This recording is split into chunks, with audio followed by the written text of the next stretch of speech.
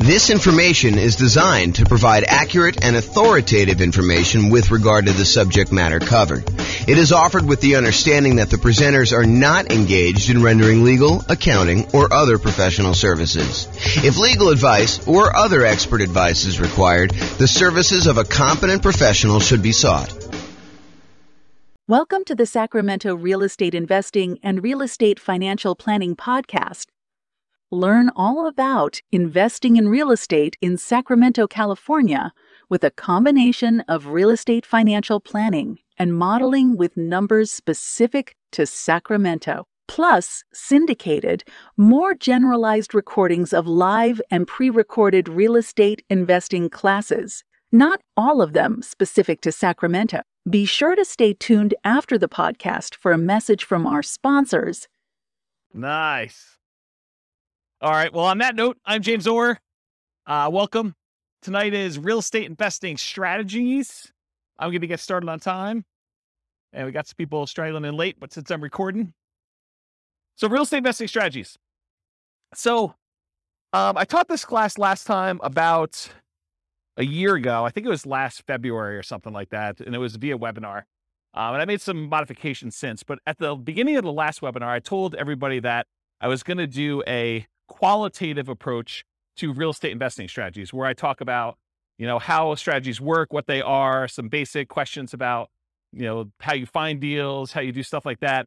But I could have just as easily done a quantitative approach where I did numbers for fix and flip or for buy and hold or for nomad or house hacking or whatever you're doing.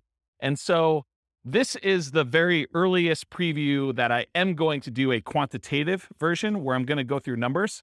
So tonight, if you think about it, tonight is more like an overview of what all the different real estate investing strategies are and an overview on like how they work and everything.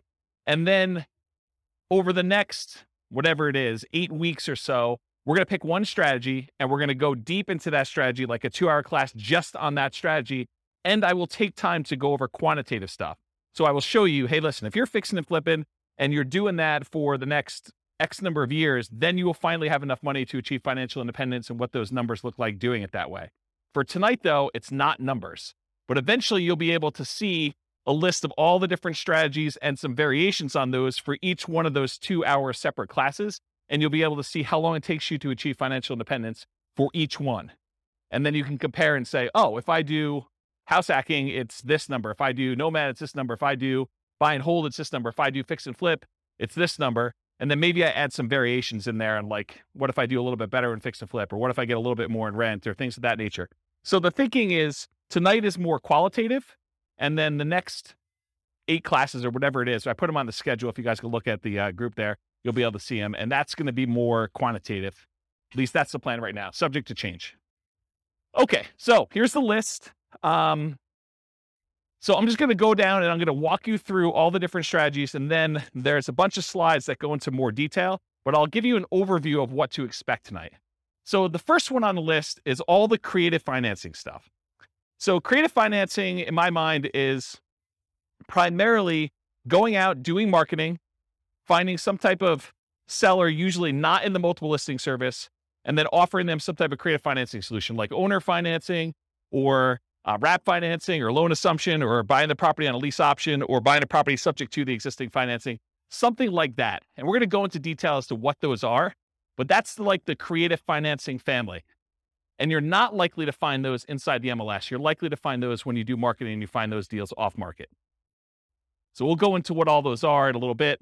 The next one on here is buy and hold. And in my mind, buy and hold is buying a property, holding onto it for a long period of time, and usually getting income from it. It doesn't have to, but usually I associate that with getting rent on the property. And that would include the subset of short-term rentals for me. So it's not just buying and holding and leasing to a year-long lease type tenant. It could be buying a property and then converting it to a vacation rental or short-term rental in order to be able to do this.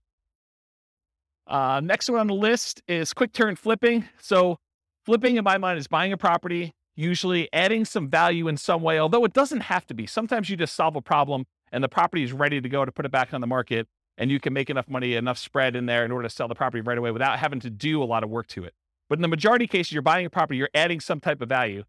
Most traditionally, people think of adding value as doing paint, carpets, replacing a kitchen, fixing a roof, things that kind of upgrade the property, although it doesn't have to be that. It can be solving a problem with the property, subdividing it or breaking it into pieces or combining it with something else or things of that nature. So there's lots of variations on how that works. But in my mind, it is a quick process of getting in, doing something to add value to a property traditionally, and then getting out of the property. But it also includes some subsets in here. So, and the last time I taught this class, I was missing some key ones in here. And actually, the ground lease I didn't have on there because it seems like a more unusual strategy, although in some markets, they do a lot of ground leasing. But anyway, I digress. So there were some that I was missing, and some of them that are missing are right here. So I added to my list since the last time, live-in flips, because some people actually ask me, so what about when you go buy a property that needs fix up, you move in, and you're doing the fix up over the next 6 months or a year or 2 years, whatever it takes in order to be able to then convert the property to a rental, or maybe you just fix it up and eventually resell it and buy another property. So live-in flips is also kind of a subset of quick turn or flipping. There's also an additional variation called the 2-year slow flips. The best way I can describe this one is, imagine for a minute you're a contractor or you're a custom home builder of some nature, and you're able to build properties and get a discount. And maybe you're able to build a property and be all in for 90 cents on the dollar. Well, you could go build a property for yourself, move into the property, live there. Traditionally, some people try to do this every 2 years, although I will tell you up front that that is not the optimal strategy. But some people they'll move into a property that they built themselves. They'll live there for 2 years for the tax break. They're really trying to avoid having to pay capital gains by doing the living in a property 2 out of the last 5 years. Then they will go and sell the property. They'll take all the profit they made from the discount they got when building it, plus any appreciation and debt pay down that they have. And that's sort of like a 2-year slow flip is what I like to refer that as. And so there's some reasons to do that, but I will tell you, I've done math on this. I've done some modeling, and my math suggests that it is suboptimal to let taxes dictate waiting 2 years. That if you really can get a 10% discount on a property, you actually should sell, pay the capital gains tax, and actually move on to the next property, even if it's less than 2 years. That's what the math suggests you should do. But we can go talk about that when we do the deep dive on those. And then finally, I have partnership flips in here as well. Partnership flips, if you guys haven't heard of this concept, it's pretty interesting. Instead of having to go out and find a deeply discounted property that you're going to buy at a big enough discount to do all your holding costs and to do all the repairs and everything, and then to go resell the property, with a partnership flip, instead you go find a seller who doesn't want to do the work themselves, but they're willing to split the profit with you if you come in and you actually do all the work on the property and then you sell it together. So you don't even have to take ownership of the property. In that case, you just partner. You're almost like a general contractor that says, look, I'll go hire my guys. I'll go do all the work. I will go put up the money for the repairs and all this stuff. And then we will then share in the profit that we're going to make on the deal over a set price that we agreed to at the beginning. And so it's an interesting kind of sub fix and flip model to do it that way. Does that make sense? All right, so that's all the quick turn flipping ones.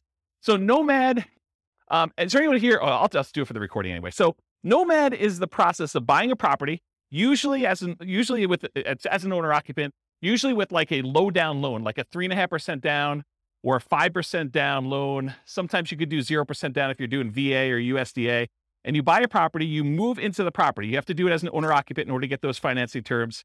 But you move into the property, and according to the terms of the loan that you do, you are required to move into the property and live there for a year. So the lender requires you live in the property for a year. Once the year is up, you buy another property, you convert the last one to a rental property, and you acquire a new one that you move into. And so you can acquire, if you think about this, if you had 20% to put down on a property, by doing the Nomad strategy, you could actually buy 4 rentals for the same 20% down payment. So you do 5% down for the first one, 5% down for the second one, 5% down for the third one, 5% down for the fourth one. And now instead of having, whatever the property values are, if it's a $400,000 property, now instead of having one $400,000 rental that you put 20% down on, now you have $1.6 million, 4 times 400 worth of real estate that you have an asset base that's growing. You have 4 rentals that are all growing and going to eventually be paid off and you'll have cash flow on. So that's what the Nomad strategy is. And you could do this. You can repeat this for as many rentals as you want. There's no loan limit for owner-occupant rentals. So you hear about sometimes, not being able to get more than 10 loans if you're going to be an investor before you have to go to some type of portfolio loan or some type of more unusual loan product. Well, with the Nomad strategy, since you're buying properties as an owner occupant, there is no limit on the number of owner occupant loans you could do. You can buy your 11th property as an owner occupant, live there, and actually get a 5% down loan. So interesting that way. Then there's a whole bunch of sub versions of Nomad. There's Nomad by proxy. Nomad by proxy is when you have someone else go and Nomad for you. And actually, Dwayne kind of is one of the people that was suggesting we teach a class on this. But the idea is, let's say your grandparents want to move into the area because they want to be near your grandkids. Well, if you can convince your parents, the kids' grandparents, to actually Nomad on your behalf, maybe you even provide the down payment. They actually are the ones moving every year, and you're buying a new house. So it doesn't have to be you that moves into the properties. It could be a family member, it could be your kids. You could decide, hey, while you're in college for the next 4 years, you are going to move 4 times. And I'm going to help you with down payment, and I'm going to be a co-signer on the loan, but you're going to be the one living in the property. And so you can actually acquire 4 properties over 4 years without you being the one that moves using the Nomad by proxy strategy. Then you can also do Nomad where you house hack. So you move into a property and maybe you rent out a room, or maybe you buy a duplex for the first one, or a triplex or a fourplex, and you have roommates, or you have like housemates in the units next to you while you do this. And so Nomad with house hacking is combining the Nomad strategy where you're serially buying houses, sequentially buying them 1 a year, with another strategy of like house hacking. Nomad to short-term rental. This is a new one that a lot of people may not have seen before, but one of the challenges we're seeing, at least in our market here in Northern Colorado, and probably across the country, is this: prices have gone up so much and rents have gone up, but not quite as much as prices. And interest rates have risen such that it's getting harder and harder to cash flow on properties, especially when you're only putting 5% down. And so one of the solutions to that is to actually Nomad into a property, live there for a year, and maybe even during the year, you actually rent it out, vacation rental by owner, or Airbnb or something like that. Where you are buying the property and you're doing short-term rental in order to get some income on it. But then maybe after you move out, instead of converting it to a lease with a 1-year tenant, you can get a lot more income and net a lot more income if you convert it to short-term rentals. The challenge is you probably need to pick slightly different properties when you're nomading originally. You might not want to do, property on the outskirt of town where we've been buying a lot of nomad properties lately. This might be one where you're willing to pay a small premium to have it more in town in a more walkable part of the area. And you pay a premium for that. So you want to make sure that you got your strategies right, but you could then convert those to more of a short-term rental after you nomad in the property. And that could help solve some of your cash flow problems until rents increase enough where it's no longer an issue. And then you could reduce your workload by not having to manage those short-term rentals and convert them to long-term rentals. So does that make sense? So there probably are regulations, and I don't know what they are. So we'd want to go check in with the city and find out if the one that you're considering is able to be converted to a short-term rental. And in some cities, they're requiring licensing to do that. Some cities, they're requiring you, pay the lodging tax or whatever it is. So you need to do the equivalent research in whatever market you're in. I don't know the numbers for Fort Collins. That's not something clients of mine have done. But I think the strategy is to find ones where you can do it. And it might be a property that is already licensed, that maybe the license passes with the property. And so you'd want to go select properties where that is a viable solution and do whatever the regulations say. We're not encouraging you to break the law. We're not encouraging you to kind of go around and try to figure out ways to circumvent things. We're telling you comply and find ones that where it does work. And if it means it doesn't work in that particular area, then we're not doing it. So that's what I would say about that. And so one of the reasons why I'm reluctant to give very specific answers in some of these things is these things change over time. And, a year from now, it could be very different. They could say, nope, we're not doing any more. Or they could be like, yeah, it's a free for all. Anyone can do it. Any property, any part of town. You don't ever know. So yeah, the correct answer is before you buy a property, you should do that due diligence to make sure. And if you're not willing to do it before you go under contract, you absolutely 100% should be doing it while you're under contract, while you're able to deal with that provision in the contract that gives you the right to do your due diligence, and you are able to terminate based on finding out if it doesn't work in that case. But it's better to do before you go under contract, especially if you're having to be aggressive and bid and waive things and things of that nature. So yeah. Any other? Good. Yeah. Do you have any other? Okay. All right, cool. So that's the list on there. Oh, so that Nomad to short-term rental is another option for Nomad. Lease option Nomad. Lease option Nomad is a variation on combining lease option exits with the Nomad strategy for acquisition. If anyone has ever read the book I published, it's called how to acquire a multi-million-dollar real estate portfolio starting with $3,000. Or if you've seen the class with the same title, it's that strategy. It's buying a nomad property, and then once your year is up, instead of actually converting it to just a long-term rental, you decide to do a lease option exit. You find a tenant buyer who wants to move into the property, who wants to buy it from you, and they need a year or 2 or 3 to do whatever they need to do in order to get qualified for the loan and purchase it. And so it combines the nomad strategy of how you acquire properties with then you getting cashed out of the deal, ideally without the help of, real estate agent and real estate agent fees, for you to then sell the property to them a year or 2 or 3 down the road. You get a pop. You can then use that money to fund additional down payments for your additional nomads, plus probably more, so that you can eventually buy additional 20% down rentals and speed up the process. It takes a little while to do it, but over time, you're able to acquire more than one property in a year, which is a limitation traditionally of nomad. And you're able to do this strategy with less money, because you usually get a option fee from the tenant buyer when they come in, which in some cases can be enough to fund your down payment for the next purchase. So that's why you can do it with just one down payment. And then other variations of nomad. There's quite a few different ones. One of the things I'm known for is kind of doing nomads and nomad variations. And so there's a whole bunch of other ones, but those are the big kind of groups. Another real estate investing. By the way, I run, as you probably can tell, I run a really informal class. So if you have questions, feel free to ask your questions, and we'll get the mic to you and you can ask us. So real estate investing strategies, house hacking. House hacking usually is getting income from a property that you're living in. One of the most common ways to think about this is someone who buys a duplex, a triplex, or a fourplex, where they're living in one of the units and they're renting out the other units. But it could just as easily be you buy a single family home and you rent out 3 other bedrooms where you live in one bedroom, or maybe you live in the living room and you rent out the 3 bedrooms, or something like that. So it's really getting extra income from a property that you're living in. That's the house hacking strategy. Next strategies are BRRRR and BRRRR. They're just adding an extra R. So BRRRR stands for buy, rehab, rent, refinance. And the one that has an extra R is adding repeat to the end. So it then becomes buy, rehab, rent, refinance, repeat. And BRRRR is sort of like a variation of fix and flip, where you're not actually selling the property. You're finding a property usually that needs quite a bit of work. You're buying it at a big enough discount where you can go in there, acquire the property, do all the fix up to it, put a tenant in there, and then go and get long-term financing on the property, where you pull out, in an ideal world, all of your money so you have nothing in the deal. In most cases, in a practical sense, most of the time you can go and you can buy a property and leave minimal amount in. And minimal, it's probably going to be in the neighborhood of 5% or so in most markets. Although you can find ones where you leave nothing in the deal, and you can find ones where it's considerably more that you have to leave in the deal in order to do that.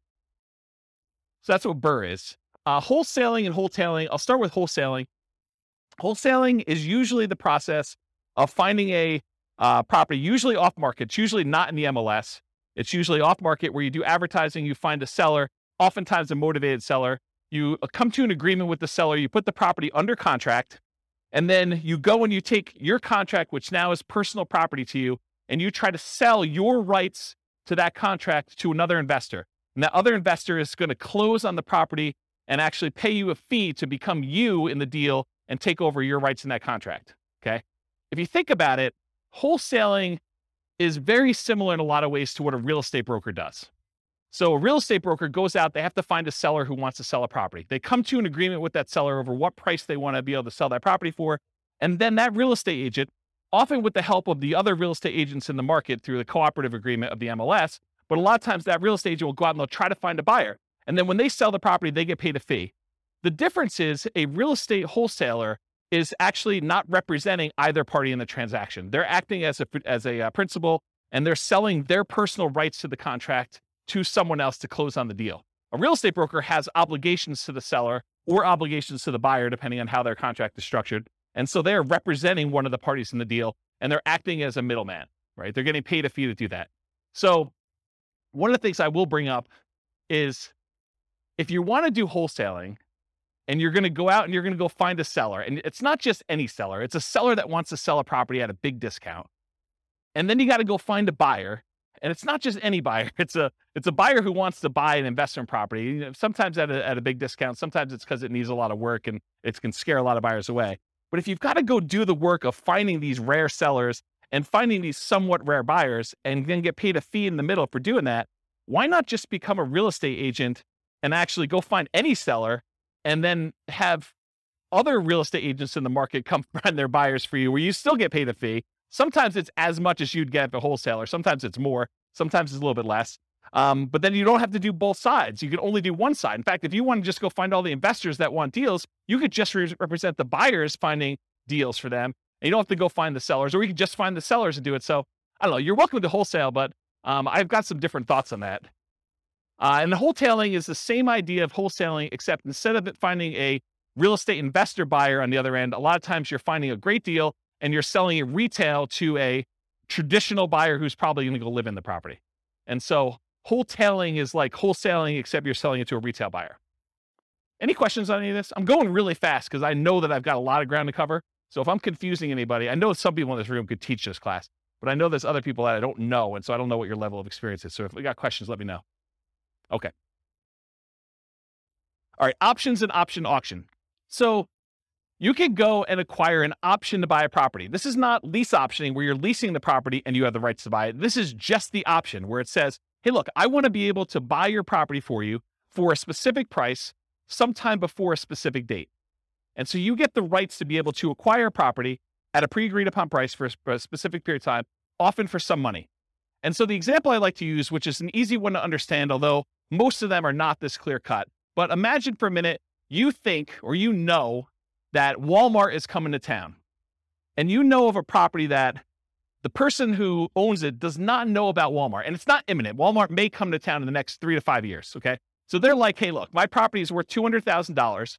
You come to them and you say, look, I'll give you $500 for the rights to be able to buy your property for $300,000, $100,000 more than what it's worth today, anytime in the next 5 years. I give you $500 today, and I'll be able to buy it for $300,000. And they think to themselves, it's only worth $200,000 today. This guy wants to give me money to be able to buy it for $300,000. Even if they bought it for $300,000, that's a deal. I would take that. And so they think to themselves, $500, that's free money to me. And they sign an option agreement. Well, 3 years later, Walmart comes into town and you're the holdout. The lot that they want, the corner that they want in town is the one that Walmart wants to build on. And Walmart's coming in and say, look, what's it going to take? And you know that they'll buy it for $400,000. So now you exercise your option. You buy it from the guy for $300,000 because you had enough foresight to get it under contract with an option agreement. You gave them $500. And now Walmart is willing to pay you $400. So you buy it for $300, you sell it to Walmart for $400, and you made $100,000. What happens if Walmart didn't come to town? Well, you're out $500. Okay. So that's the idea behind an option. Now there's a variation to this. It's the option auction strategy. This is another cash flow strategy if you're looking to make money in the short term. So the idea is you go out, you do marketing, you find some type of seller who's somewhat motivated. You come to an agreement on terms for a price that you have an option to buy the property from them for. You get your option in place with the seller. Then you go out and you do a marketing blitz where you do, there's a book on this. I think it's by Bill Efros, I think. It's a 7-day sale. And the idea is you go and you do a marketing blitz for a week or a weekend, and you basically have everyone come through an open house. And then on Sunday night, you ask people who is interested in bidding on this property, and you run an auction in order to sell that property to the highest bidder via, round robin telephone that evening. So basically you call up the first guy, says, the bidding is going to start at $200,000. It's usually below market where you started at. Would you like to bid $200,000? They're like, yes, great. You call the next guy in the list. Would you like to bid $205,000? Yes. Okay, great. You keep moving around until people drop out, and whatever the price it gets to, as long as it's above your reserve amount, your minimum that you have, then you sell the property, you sell your option to them, and they close on the property and they buy it, and you collect the difference between the numbers. So that's what option auction is. Come on and have a seat. So that's what option auction is. To be kind of comprehensive, I put in here real estate investment trust. It's sort of the odd one out, right? Because a real estate investment trust is not as much a real estate investing strategy as it is a very passive, you're participating in someone else doing some type of large scale real estate syndication. And so you come in, usually through a stockbroker, you pay some money in order to become one of the cash partners in a deal in order to acquire, usually like larger buildings or larger apartment complexes or things of that nature. And so that's what a real estate investing trust is. I put probate on here. That too is also kind of a weird one because it's not as much a real estate investing strategy as a source of deals.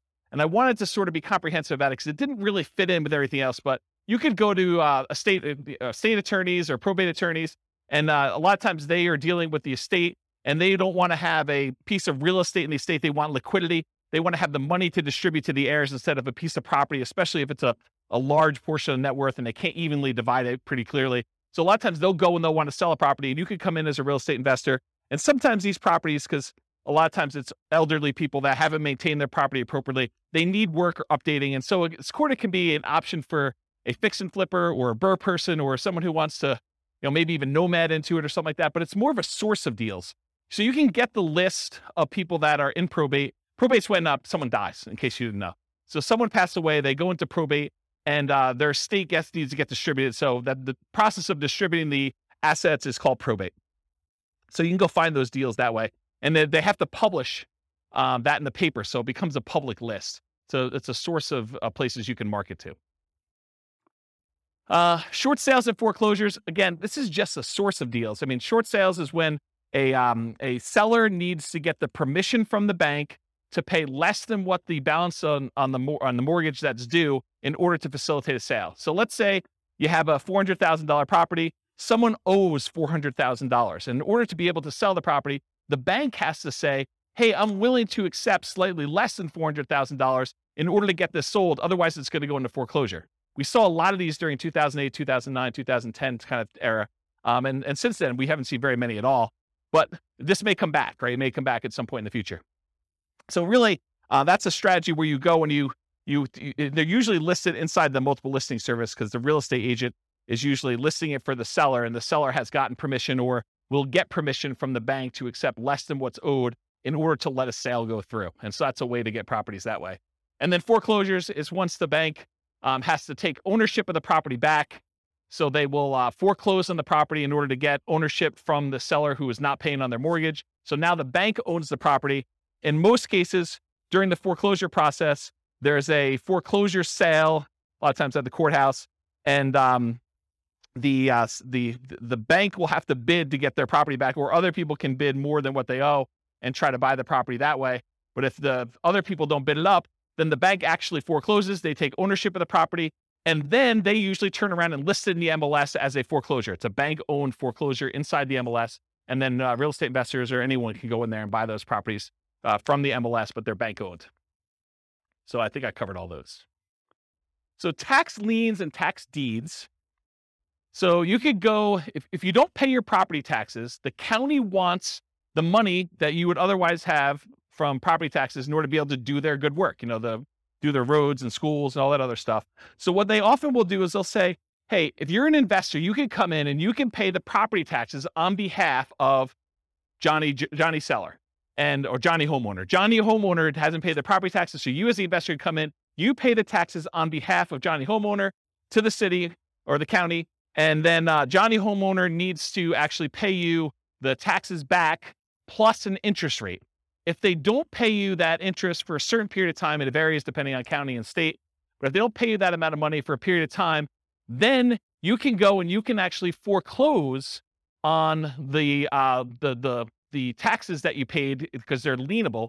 And so that basically you can foreclose on the property and get ownership of the property for fronting the taxes for Johnny.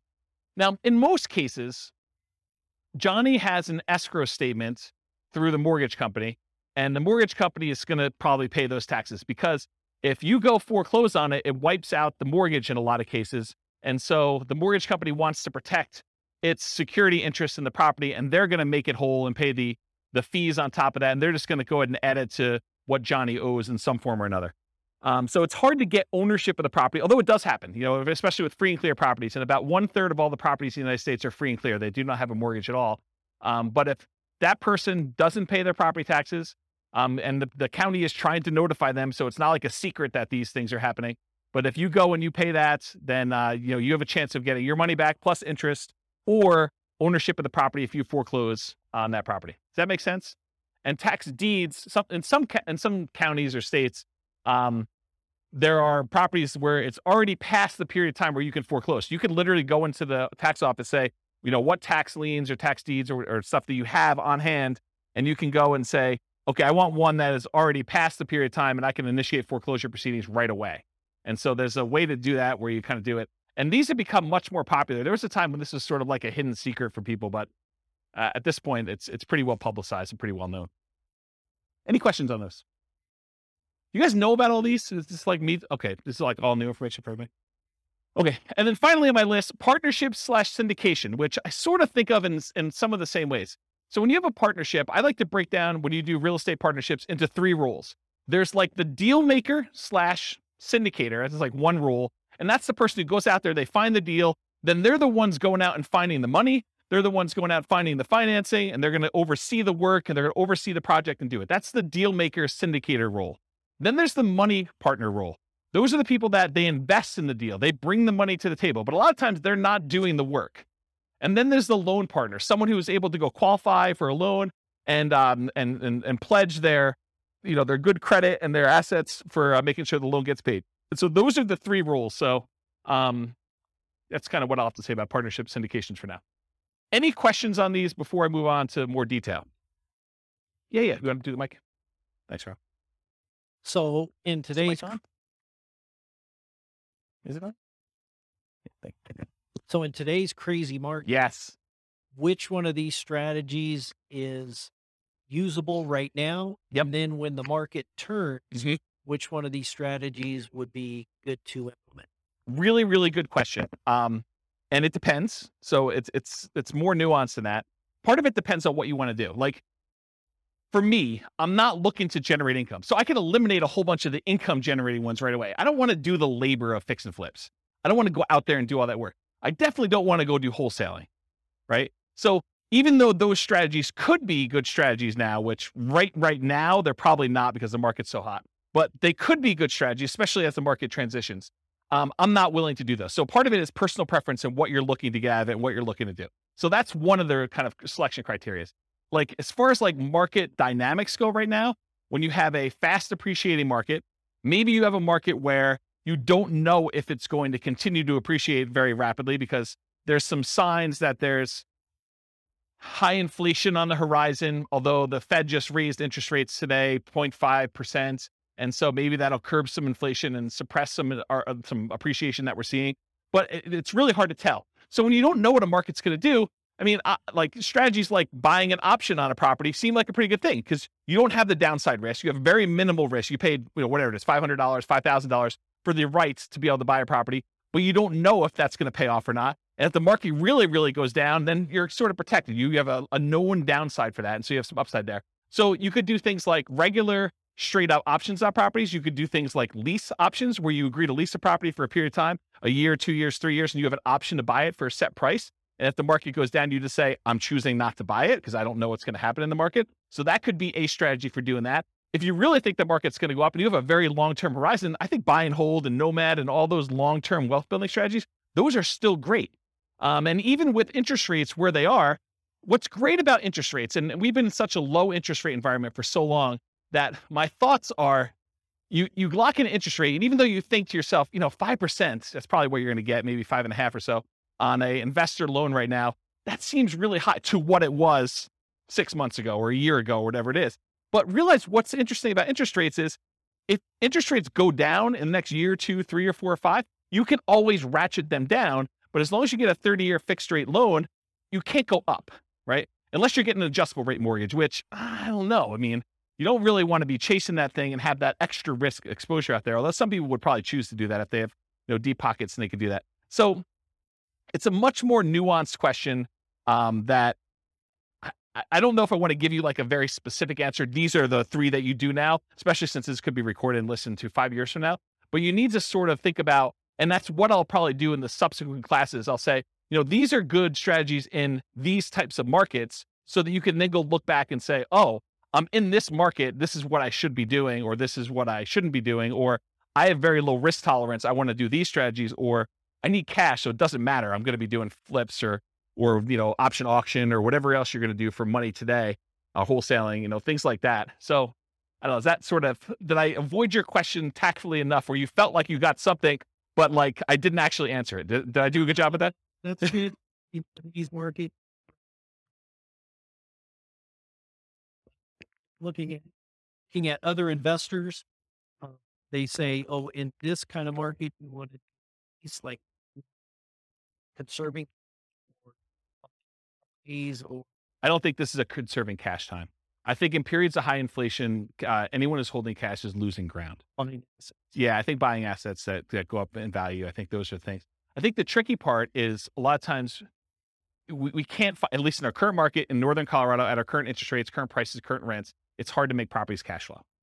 And so I think that's the challenge for folks. If you're trying to acquire for cash flow, it's tricky right now. It's tricky to do. And so what do? Do you put more down? Do you just kind of consider the negative cash flow as part of your down payment? What's the strategy there? And that's a personal preference thing. I don't think you could tell somebody you always do this. So that's how I would kind of answer that question. Yes, sufficiently vague. Yeah, absolutely. Perfect. Yep. Yeah. All right.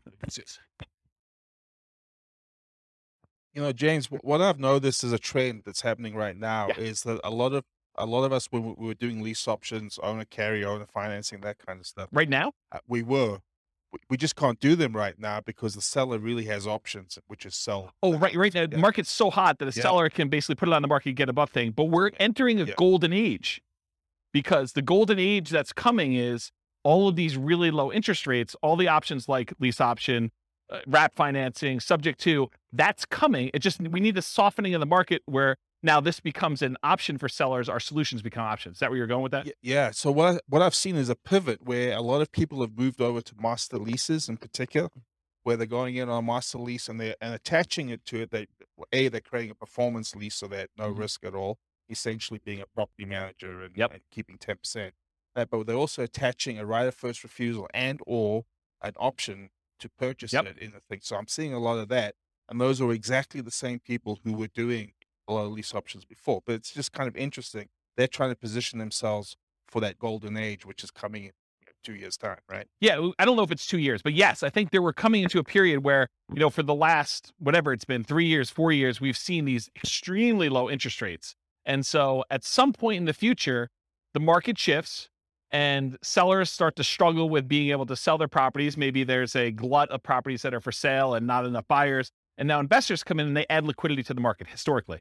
And so now you could come in and you could find sellers that are in situations where a offer to buy a property subject to, or a wrap financing, or a lease with an option, those become attractive to certain sellers at certain periods of time. And so now you can come in and you could take advantage of the really low interest rates we saw historically last few years, a few years in the future. But that's not here yet, right? And so we're sort of like waiting for a period where the market has shifted enough and you could take advantage of different strategies at different times. So I don't know. That's where I am with that. Hopefully that's helpful. Yep. Yeah. But like, what would I recommend for clients? I would recommend they look at whatever strategy makes sense for their particular situation.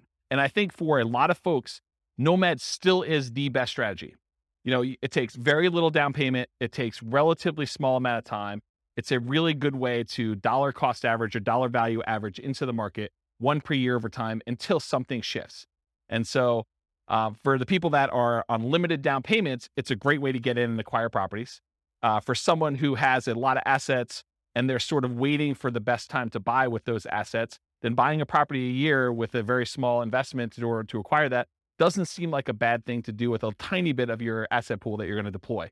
So I like Nomad for that reason.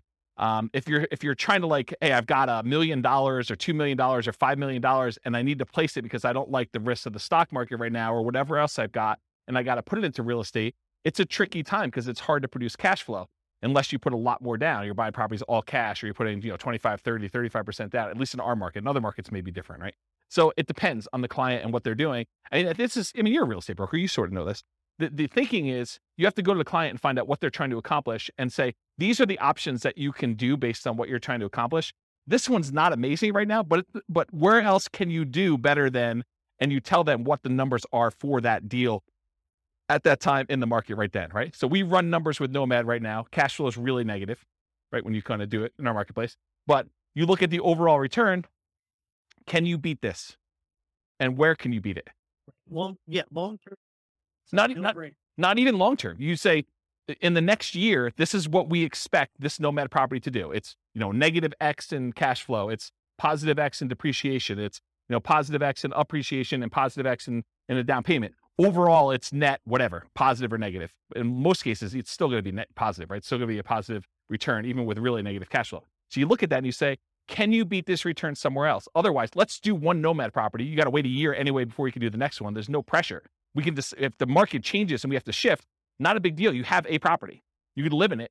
You could sell it. You convert it to a rental. You could do short-term rental, whatever you want to do with it. Now you've got one asset. Then we decide, we go out 9 months into the future and you reevaluate the kind of playing field at that point. You say, okay, I've got this amount of down payment.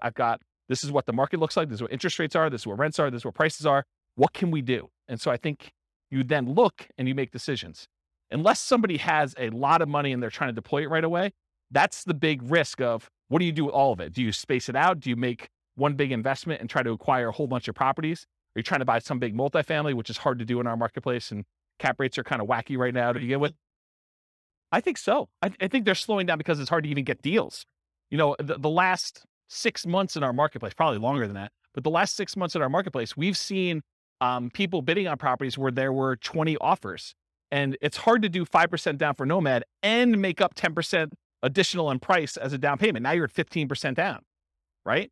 I'm rounding, but it's more than the 5% down. So it's hard to do that in this marketplace. If we see some slowing down where it's more reasonable, where you have 1 or 2 offers on a property, or you're buying new construction where there's not a bidding war or something like that, that's a much more reasonable thing for a Nomad to do, come in and do it, even with the negative cash flow in a lot of cases.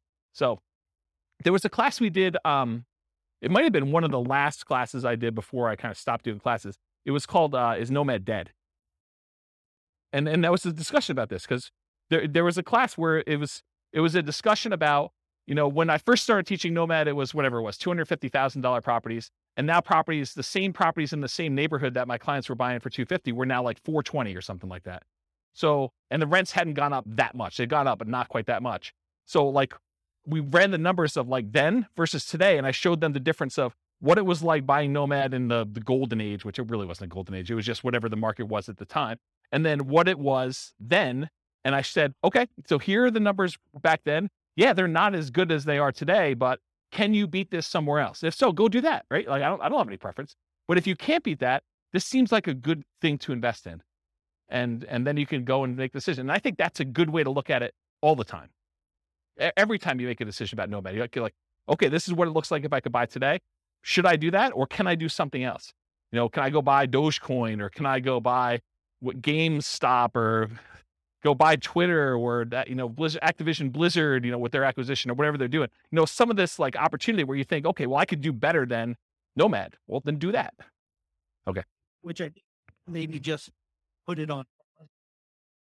I don't even think you could decide that, right? That's your choice. But I don't think that's something I would recommend. And there is a number at which someone's like, I can't swallow X dollars negative money. Good discussion. All right. If we go over, it's all you though. Okay, here we go. Because that was slide 1 of like 100. All right, here we go. So I wanted to start this early, but I wanted to give you the like content of the class first before we got here. So get rich quick versus get rich slow. In general, if you're thinking about, okay, I want to get involved in investing in real estate, there's a need for you to put food on the table, to put gas in the car, to kind of pay for health insurance, whatever you're doing. So you need money to live on. So you need a way to generate income to live on while you build wealth in some form or another. If you have enough assets to acquire properties to generate that income, that's great. Most folks do not, though. They're not coming in with $5 million that they can deploy and buy a whole bunch of rentals and generate cash flow to live on if they're going to do that.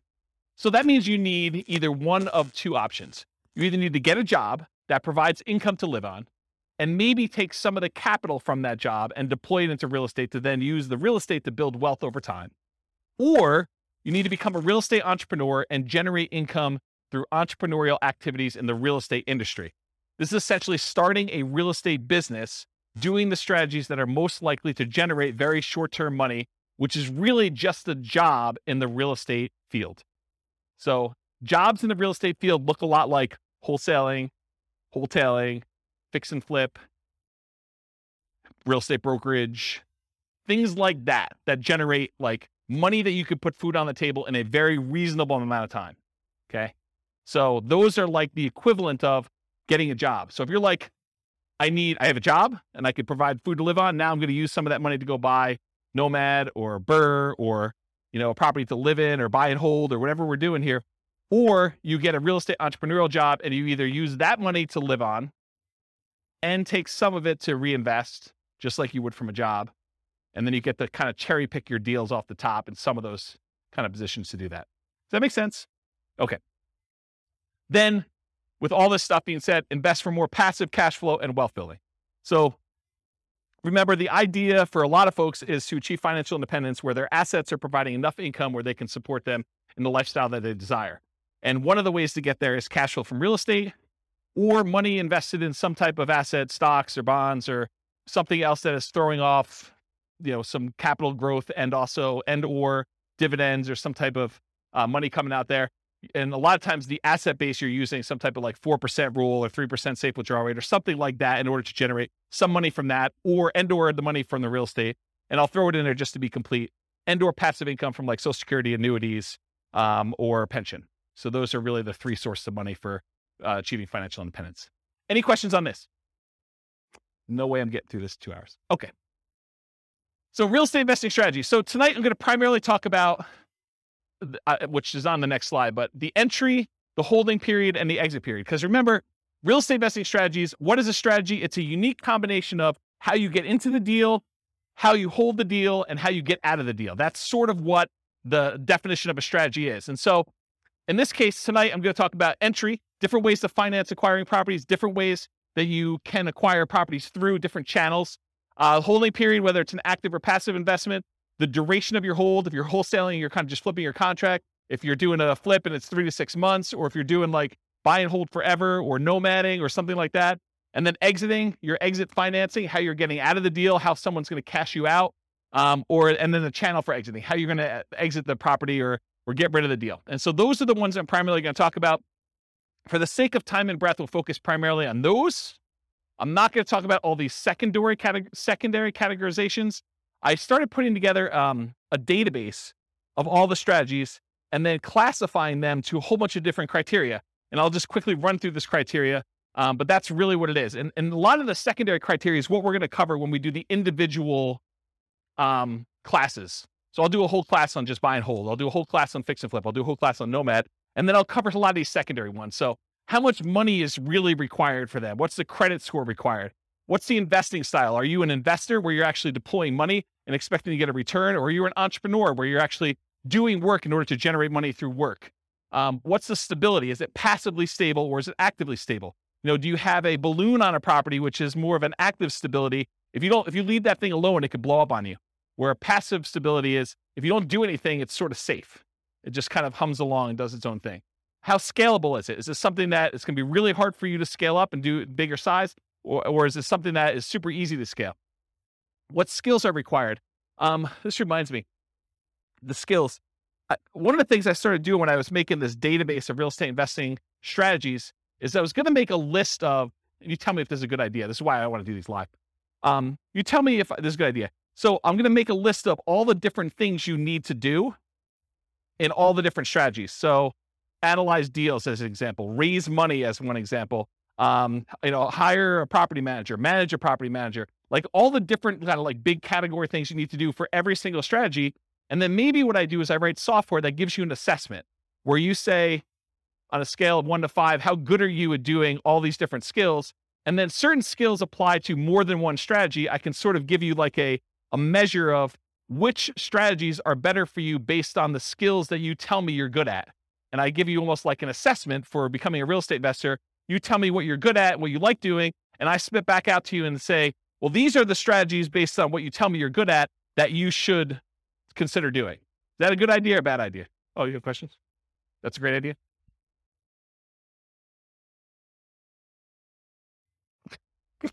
You can't wait to talk. No, I think it's good. I Okay. think you also, though, have to put in there, what is their risk tolerance for those? That's probably another one. Right? That's probably another like asset assessment kind of question, right? Right. Yeah, like how much money are you willing to risk? How well do you sleep at night knowing that things can go bad? What's your variance tolerance? Yeah, things like that. Yep. Good point. So skills required, sales, analysis, property management as some examples. What's your risk exposure rating? Like how risky is the strategy overall? What's your profit timing? Is it cash now, cash flow, wealth building? What kind of subgroups you would direct market to? Probate being an example, high equity being another example, low equity being another example. What are the best markets? I think this is to your question more up, like where you're talking about, is this a soft market strategy? Is this a hot market strategy?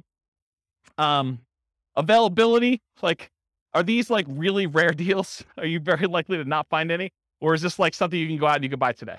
And then can you invest using retirement accounts? Kind of another one on there. So those are like my secondary criteria. We're not going to talk a lot about those tonight. It's primarily going to be this primary categorization.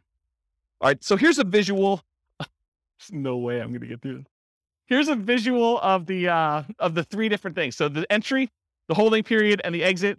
The channel and financing for both the entry and the exit, and then the holding period, whether it's active or passive, and the duration for that. Okay. Gonna be great. All right, so buying, acquiring, entry into real estate market consists of two major considerations: the channel, the source of where you can find those deals, and then how do you finance it? All right, financing when buying. So these are the lists of all the different ways to kind of finance or fund the acquisition of a particular strategy. So cash, it's a really obvious one. You want to go buy a property, you put up all the cash, you go buy it. But there's also cash equivalents. There's things like, I want to go do fix and flip and I have a free and clear property. Instead of actually selling my free and clear property, I could go put a home equity line of credit on that property and then only pull the money out that I need in order to fund the acquisition of my fix and flip. And so that's sort of like a quasi-cash equivalent, because it looks like cash, but you had to borrow money from yourself in order to be able to do that. Or if you have $1 million invested in the stocks and you want to use a margin account, you can go borrow up to 50% of your stock holdings and use that money in order to acquire the deal. Yeah, you're adding some leverage or risk into it, but that's the idea behind cash equivalent. Traditional owner-occupant loans, this is usually for stuff like house hacking or Nomad or things like that. You can get 0% down VA or USDA loans in order to acquire properties as an owner-occupant. You can do 3.5% down loans to buy single-family homes, duplexes, triplexes, or fourplexes as an owner-occupant, and you can do 5% down conventional financing in order to acquire these properties. And everything except for the 0% down VA has PMI. If you put less than 20% down, VA instead has a funding fee, sort of like a prepaid fee you pay up front that takes care of the insurance risk that VA has for putting less than 20% down. So those are kind of the traditional owner-occupant type loans. You could do 20% down or more, then you don't have PMI anymore, but most investors are probably going to not opt to do that. Traditional non-owner-occupant loans, that's usually 20% down. A lot of times we will move to 25% down because the interest rate is so much better, moving to 25% down. And the cash flow improves a little bit because you're borrowing a little bit less. So a lot of times you'll do that. There are 15, as of right now, there are 15% down non-owner-occupant loans you can get. They usually have PMI associated with them. And depending on what you're going for, you're trying to make more of an appreciation play or you're making more of a cash flow play, you would choose those loans based on what you're trying to do there, in my opinion. Creative financing, we talked a little bit about these. I'll go into detail a little later, but there's owner financing. That's when the owner of the property acts like the bank. They allow you to make monthly payments to them in order to buy the property. There's wrap financing, where the owner of the property has a loan in place that they have with a bank or something like that. And they're saying, hey, look, I owe $50,000 on this property, but you want to buy it from me for $400,000. So I'll tell you what I'll do. I will offer you owner financing, but we have to make part of the payment go to the $50,000 underlying loan. So I'm going to wrap the $50,000 loan. You're going to make a payment to me for $1,500 a month, and $300 of that I'm going to pay to the underlying $50,000 mortgage on the property. So they've wrapped their own loan and they've offered you the ability to do that. So that's an example of wrap financing. Loan assumption is when you formally go to a bank and you formally assume the loan. You qualify in a lot of cases to assume the loan. They make sure that the loan gets switched to your name. You are now formally responsible. That loan shows up on your credit report. That's what loan assumption is. Then the next one is all the rent-to-own family. That's rent-to-own, lease option, lease purchase. Those are the rent-to-own type things. That's another way to acquire properties. Agreement for deed. This is like when you buy your car, you don't technically own your car until after you paid off the loan that you have from the bank. And so this is sort of like the car loan version of buying a house. You have a contract in place, you make monthly payments on that contract, and then when you made all the payments on that contract, then and only then the seller actually provides you a deed to the property that says you own it. Okay. And then subject to. Subject to is where you actually transfer, the seller deeds you the property. You now are the owner of the property because deed signifies ownership. So the seller deeds you the property, but you do not pay off the mortgage. You just start sending in payments to the bank on that underlying mortgage. You do not go to the lender and say, I would like to formally assume that loan. You basically just say, seller has deeded me the property. I'm making payments on the seller's old mortgage, and you're not paying it off until it's paid off through its normal payment process or you sell it. Okay? So that's the difference between subject to and loan assumption. You can partner on a deal. The partner can do any of these, right? They can go get cash. They can do traditional non-owner occupied financing, or maybe they do something else. No financing required. So in some cases, like when you're wholesaling, you may not need financing. You're actually getting a property under contract and you're selling the rights to your contract. So you may not need financing on it at all. Hard money. A lot of times if you're buying a fix and flip property, you will go get a professional lender who's used to lending on properties that need fix up. And a lot of times they'll do, 70% loan to value or 80% loan to value, or 65% loan to value. A lot of times there'll be points. Well, a point is percentage of the loan amount that you're taking that you pay as a fee up front in order to get the loan. And then there's an interest rate, usually 8, 9, 10, 12, 15, 20%, depending on what the interest rate at the time is and how good you are negotiating and their programs and things of that nature. So that's what hard money is. There's also a version of hard money where if you're wholesaling a deal and for some reason you're unable or unwilling to assign your contract to someone else, you can go and say, I want transactional funding. It's also called dough for a day, where you go to the title company and there's a lender that provides you money in order to close on your deal. And then the very next day you pay it off, or later that afternoon, you pay it off and sell it to someone else. And so you need money, but it's only for like a really short period of time. Transactional funding is the name of that, or dough for a day. Private money. Private money is when you get like Aunt Sally to loan you money. This is not a professional lender. It's not like you're going to go and market to find private lenders. If you're marketing to find private lenders, you're really looking for more hard money lenders. This is sort of like, I go to my grandmother and I'm talking to her at Thanksgiving dinner and I say, so Grandma, what are you doing? She's like, doing good. I've got all my money invested in, CDs and I'm earning 1%. You're like, yeah, I'm doing all this house flipping and I'm paying my hard money guy 10%. And she's like, 10%? That's crazy. I would love to even earn 5%. You say, well, Grandma, I would be willing to pay you 5% if you loan me the money instead of you keeping it in CDs at 1%. And now you've got a private loan from Grandma. Okay, that's how that works. None required. I guess I have that on there twice. Note to self, remove that. Utilize existing seller's ownership. This is like an example with the partnership flip, where you're going and you're partnering with the seller, and then you're coming in, you're going to provide all the repairs and do all the work and bring in the contractors and do that, and then you're going to split the profit. Well, you don't really need financing for that. You're utilizing that the seller already owns the property. Maybe they've got a mortgage on it. They're just going to keep making their mortgage payment, but you don't have to come in with new financing in that case. And then private mortgage insurance, that's needed whenever you put less than 20% down on a property. There'll be private mortgage insurance involved, with the exception of VA loans, which have that funding fee instead. Or Grandma. Grandma doesn't have PMI. Any questions on financing? Sweet. Channels when buying. You'll notice, I'll point it out if you don't, that there's an alligator behind this thing. And the alligator is for a reason. Finding deals is like looking for an alligator in a lot of ways. And I'll explain what I mean. If you wanted to find an alligator, you could, in theory, go down into the sewers of New York City, and it's possible someone recently flushed an alligator down there, and you could stumble upon an alligator and find one. That is definitely a possibility, right?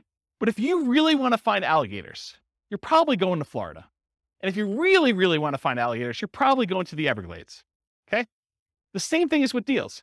Could you find a subject to deal, a deal where the seller is willing to deed you the property and you just start making payments on their mortgage? Could you find a subject to deal in the MLS? Could you find an alligator in the sewers of New York City? Yes, it's possible. But if you really want to find a subject to deal, you probably want to go find some type of for sale by owner. And probably, if you really want to do it, and that's like the Florida equivalent, you probably want to actually go and find a for sale by owner that's not already marketing their property and doing the advertising themselves and looking for more of like a retail buyer. You probably want to do some type of marketing to uncover some type of motivated seller of some sort, and then find it where subject to actually makes sense and it's a deal for them. Does that make sense? Do you understand why I use the alligator analogy? Okay. All right, so where can you find deals? You can find them inside the MLS, including, which some people don't believe, you find foreclosures inside the MLS, because that's where banks list them after they've taken them back as foreclosures. You could also find short sales. Short sales are when the lender accepts less than what is owed in order to facilitate a sale, and those show up in the MLS. Then you have the whole for sale by owner group. there's actively marketed for sale by owners. This is when a for sale by owner puts a sign in their yard, they put up their ad on Craigslist, they put up their ad on Zillow, and all those other places, and they are trying to actively sell their properties themselves. That's an actively marketed for sale by owner. But then you also have hidden for sale by owners. These are properties that are for sale by the owner. There's no agent involved, but you find these through marketing, sending out direct mail, putting up ads on Google or whatever else you're doing, and making a website, doing networking, telling people, hey, listen, if you ever want to sell your house or you know someone who wants to sell, I'm a buyer, I'm an investor, I'm looking for properties that I can do work on and flip or whatever you're looking for. So through marketing and networking are the two ways to find non-actively marketed for sale by owners. You can also find deals from wholesalers. So wholesalers are out there usually doing these stuff, hidden for sale by owner stuff, marketing and networking in order to find deals. That's primarily where wholesalers find deals. And so the wholesalers can be the source of those deals. They become the middleman. They almost become like a subset of the multiple listing service, except they're a one-person MLS. They find their own deals, they put them under contract, and then they're trying to sell their contract to someone else. Tax lien or tax lien sales. Auctions. So when a property is delinquent enough, the bank will start the foreclosure process, and then they will have an auction to bid on basically what they owe on the property or what someone else is willing to bid in order to buy the property. And so there's foreclosure auctions. There's also IRS and other government auctions, like a DEA auction. So if a house gets seized for, I don't know, before it was, growing weed, I mean, you could have your house seized. I mean, until it federally becomes legal, technically could be seized by the DEA for that. Or you don't pay your taxes and the IRS decides to seize your property and they offer it on auction. So you could do those types of auctions in order to find some properties. But, I remember before I was telling you about like how accessible are deals, like what's the commonality, how available are they? It's a relatively small list, right? I mean, it's not like you've got MLS size number of properties going through the IRS sales or DEA sales, right? Make sense? Russian yachts. There's a whole bunch of Russian yachts for sale right now. Stockbrokers, you can use those to acquire REITs, real estate investment trusts. Syndicators, someone who's going to go and put together a syndication. They're going to buy a big apartment complex and they want to sell their, shares of their syndication to you. And then REO is real estate owned by banks. So in some cases, some banks, they may take back a portfolio of properties and instead of listing them in MLS, they may actually fish it out to their real estate investor clients first. And so any properties owned by the bank, real estate owned, could also be offered directly from the bank in that case. Any questions on this? Sweet. Making up time. All right, so that was the entry stuff. Now we're going to talk about holding. So you have two groups, active or passive, and then duration. So active or passive, you're actively adding value, like doing a fix and flip. And is the property vacant or is it owner occupant? Are you doing like a fix and flip where it's a property that's vacant, you're doing work on it, or is it like a live-in flip that you're doing over the next 6 months or year or 2 years or whatever you're doing? Those are kind of the two ways to think about it. Active income, rent. It may or may not choose to actively do things to add value during this period. It's up to you as to whether or not you want to. And that's receiving rent. That's the active process of receiving rent on a property. Or owner financing, where you actually sell the property and you're collecting money from the property that way. And then passive, whether you're not really directly involved, you've made an investment, like you've invested in a syndication or you invested in a real estate investment trust, and you've just got your money out there. You're not really doing anything at all. Reminder to self, I need to add making hard money loans as sort of like a tangential real estate investing strategy, because I think a lot of investors aspire to become hard money lenders. So I should probably make a note to add that. Duration. Just contract. Are you wholesaling a deal? You're going to go under contract. You're going to sell your contract. The only period of time that you're actually kind of even quasi owning, you don't really own, but you have equitable title in the property when you own when you have the contract on it.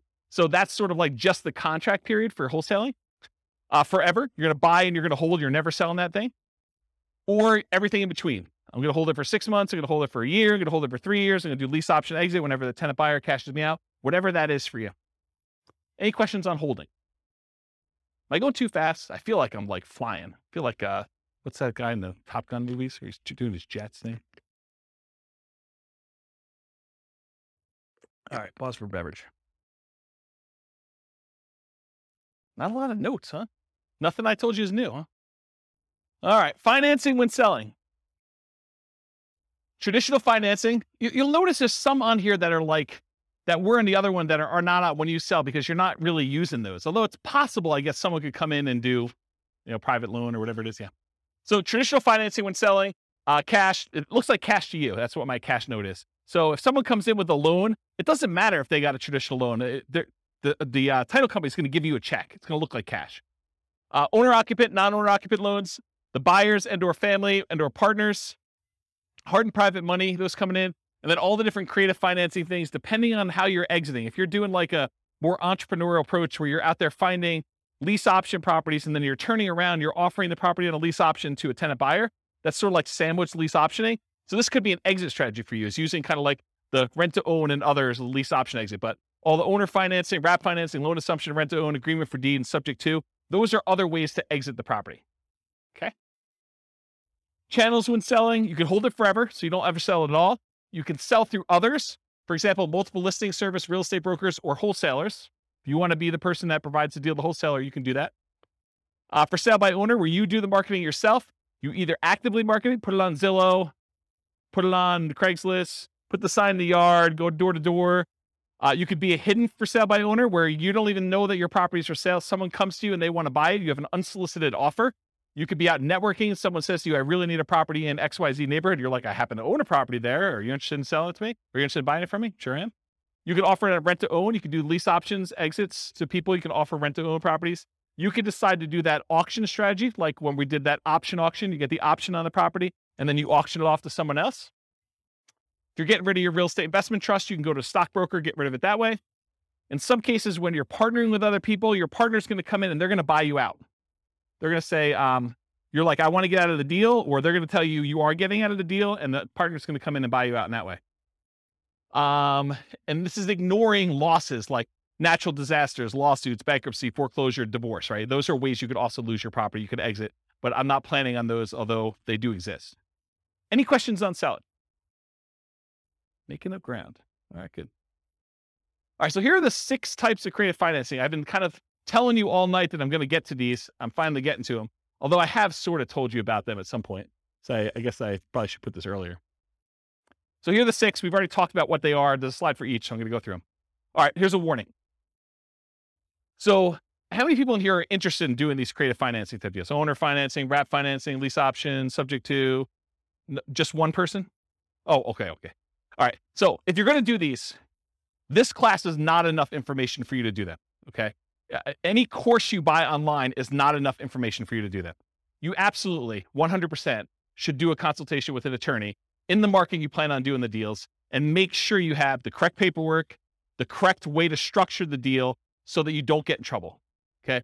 There's a slide on this coming up, but this is like you're given great power, which with it comes great responsibility. You could really screw somebody over with this. And you could screw them over like unintentionally. You just structure it wrong and you don't realize it, and then something happens to you and it's bad, okay? So you really, really want to make sure, and you don't know what you don't know, right? Like everyone thinks, oh, I did the course, I paid the $1,000, I got the whole thing done. I mean, I got 8 hours of training on how to do lease options. I know everything.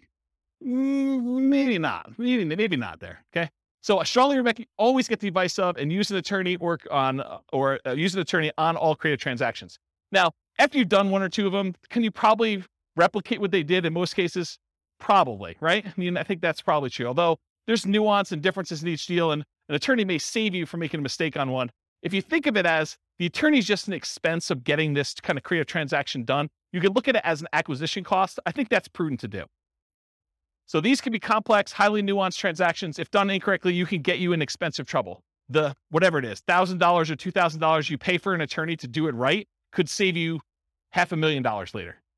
So that's a good return on investment, in my opinion. All right. It has to be win-win or no deal. So with great power comes great responsibility. It's from one of the Spider-Man movies. I forget which, but I think that's an appropriate thing to say here. Yes, you probably could structure deals that are not win, where you take advantage of people, especially people in sort of like rough situations where they've got things going on, where they're motivated to sell a property for whatever reason. They may not be thinking clearly. They may be in a position where if you were unscrupulous, you could take advantage of them. And for all of you that are local, if I hear about you doing something unscrupulous, if I hear you took advantage of somebody, I will do everything in my power to ruin your business. I'll just tell you straight up, okay? You'll be removed from this group because I don't want someone looking up your name and saying, oh, so-and-so is part of that investor club. They must have learned how to do this crazy, stupid stuff from there. And I'm going to go ahead and assume that James taught it to him and all that stuff. So our community is small enough that you will be removed from the group, but it will not end there. If I find out that you did something unscrupulous, I will go out of my way to say, do not do business with so-and-so. And it will get ugly. So I'm just telling you up front, don't do it. Okay. You'll be banned from meetings. You'll be removed from a member. I banned, I think it's 13 people at this point from the group, in case you're wondering. You should only do deals that are win-win for all involved. It should be win-win or no deal at all. Does anyone have any questions on that? This is your chance to ask me. Yeah, exactly. All right. No questions? Wow, it got really silent in here. Like, you guys are like, holy crap. I mean, you got to understand, you guys don't pay for these, right? So there's zero incentive for me to keep you around. You guys understand that, right? Like, I'm like, this is sort of like, you're coming here for free. If you're going to do like bad stuff, I don't want you here. And I'm not losing any money by having you not be here. Right? You get that. And in fact, you could hurt me. So there you go. All right. Now that I've kind of gone down that dark hole, what are the benefits of financing? Why would you want to consider doing these types of deals? So little or no down payment required.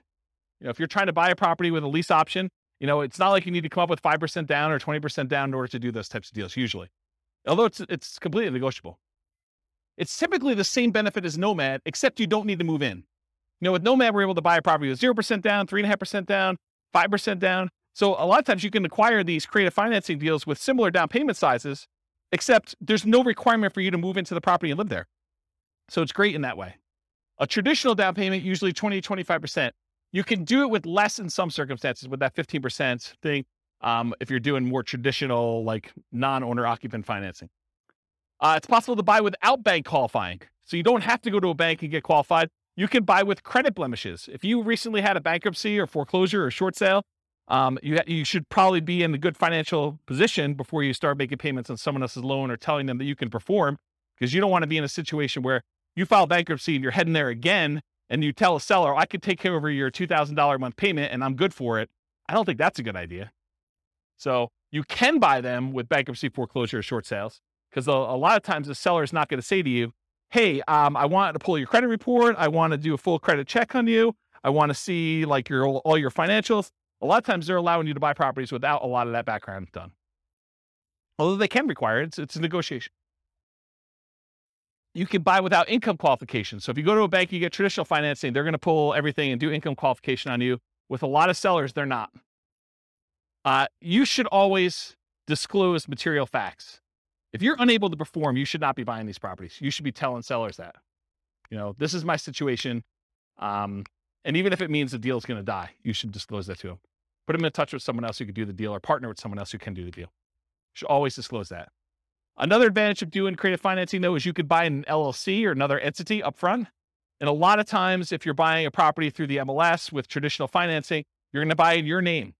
And then after that, you could, if you wanted to, talk to an attorney as to why or why not you may want to do this, but you could move it from your name to an LLC. Some people believe that would trigger the due on sale clause, which gives the lender the right, they're not obligated to, but it gives them the right to actually foreclose on the property or accelerate the loan technically, and then usually foreclosure is the next option. But that's a thing that could happen if you do it. When you're doing it this way, provided the loan doesn't have an underlying due on sale or due on transfer clause, which most of them probably will, unless you're doing owner financing. But if you're actually doing it where you're wrapping a loan or you're buying subject to or doing something like that, you could buy an LLC, but it probably will still trigger that acceleration clause in the mortgage documents. One of the benefits of creative financing, it's amplified return on investments. So some would say improved, but it could be the other way.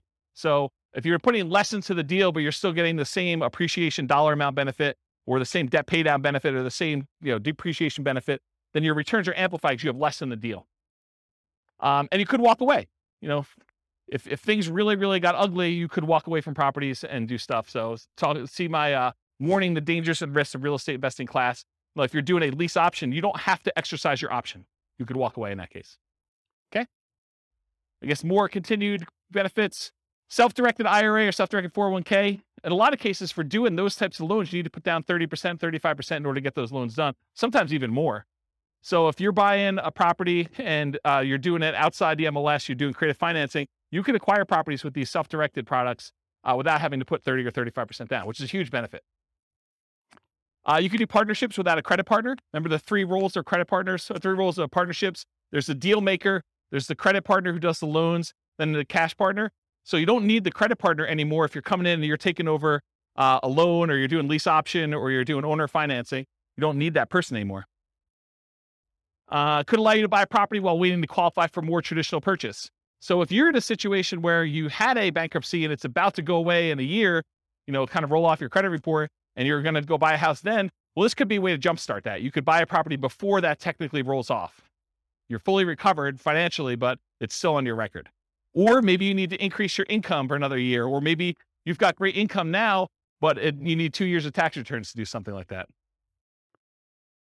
And most of the time when you do creative financing, you're using some type of creative financing exit. You're buying a property with a lease option, and then you're selling it on a lease option to a tenant buyer within a year or 2 or 3 or 4 down the road. And so by doing that, a lot of times you avoid some of these big capital expense hits that you'd experience if you had the property for any prolonged period of time. The nature of the strategies you employ of getting in and getting out of a deal would eliminate some of those capital expense things on there. Does that make sense? Okay. All right, so here are the downsides, why you might not want to do these types of deals. It's a limited selection of properties, and I cannot overstate this enough. The number of deals you can buy creatively, that you can buy subject to, that you can buy on a lease option, that you can buy with owner financing, is very, very, very, very small compared to the number of properties you have a selection of from the MLS. So what tends to happen is you do all this marketing, you find deals where the seller is motivated enough to do a lease option or a subject to or wrap financing or some other type of creative deal.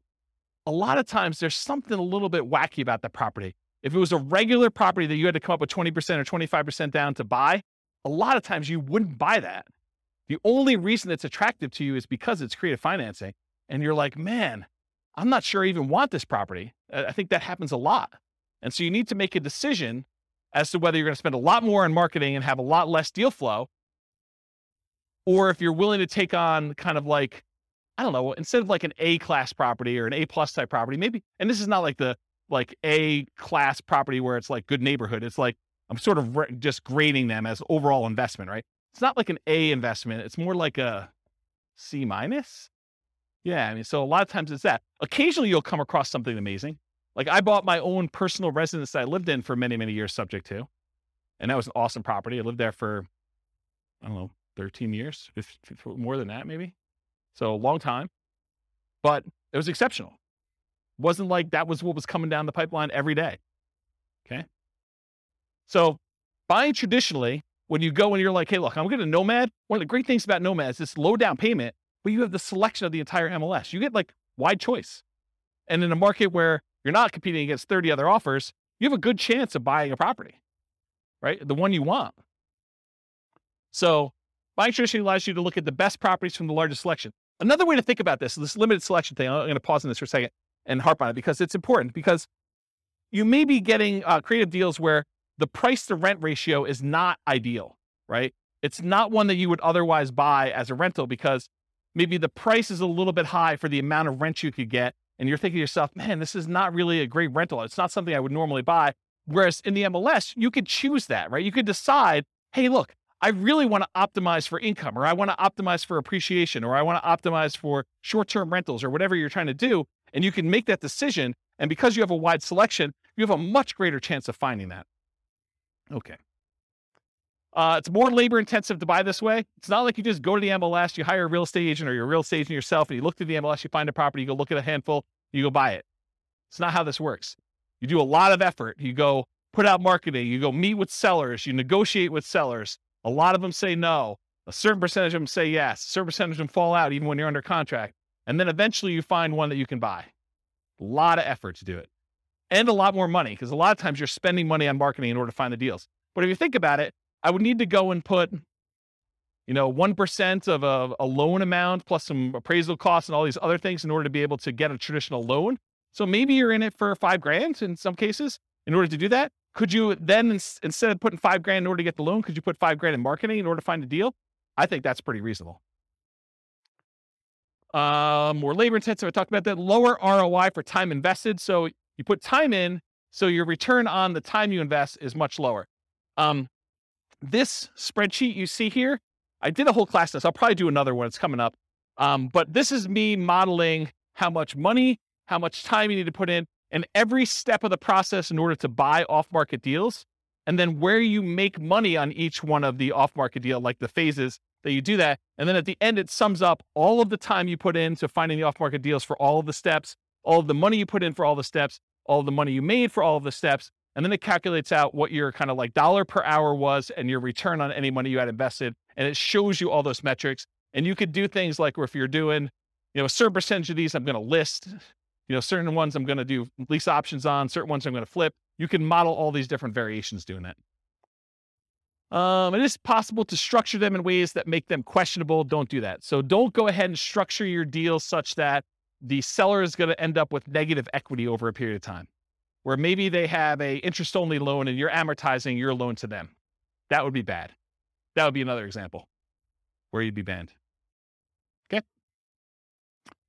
You are not your sellers. So you're thinking to yourself, James, why would somebody deed me their property and keep the loan in place? Or why would someone offer me a lease option? Or why would someone sell a property at a discount? Why don't they just do the fix up themselves and sell and get retail? Remember, you're not the seller. Okay. I wear Crocs with socks. Poor choice. You guys probably wouldn't do it, but I do, and I'm okay with it. Right? So just because the seller would do something and you wouldn't do something doesn't mean it's bad. Okay? Whether or not you would do something is not a reflection on what others would do. Just realize that. All right, why would sellers do creative financing? To solve a problem they have.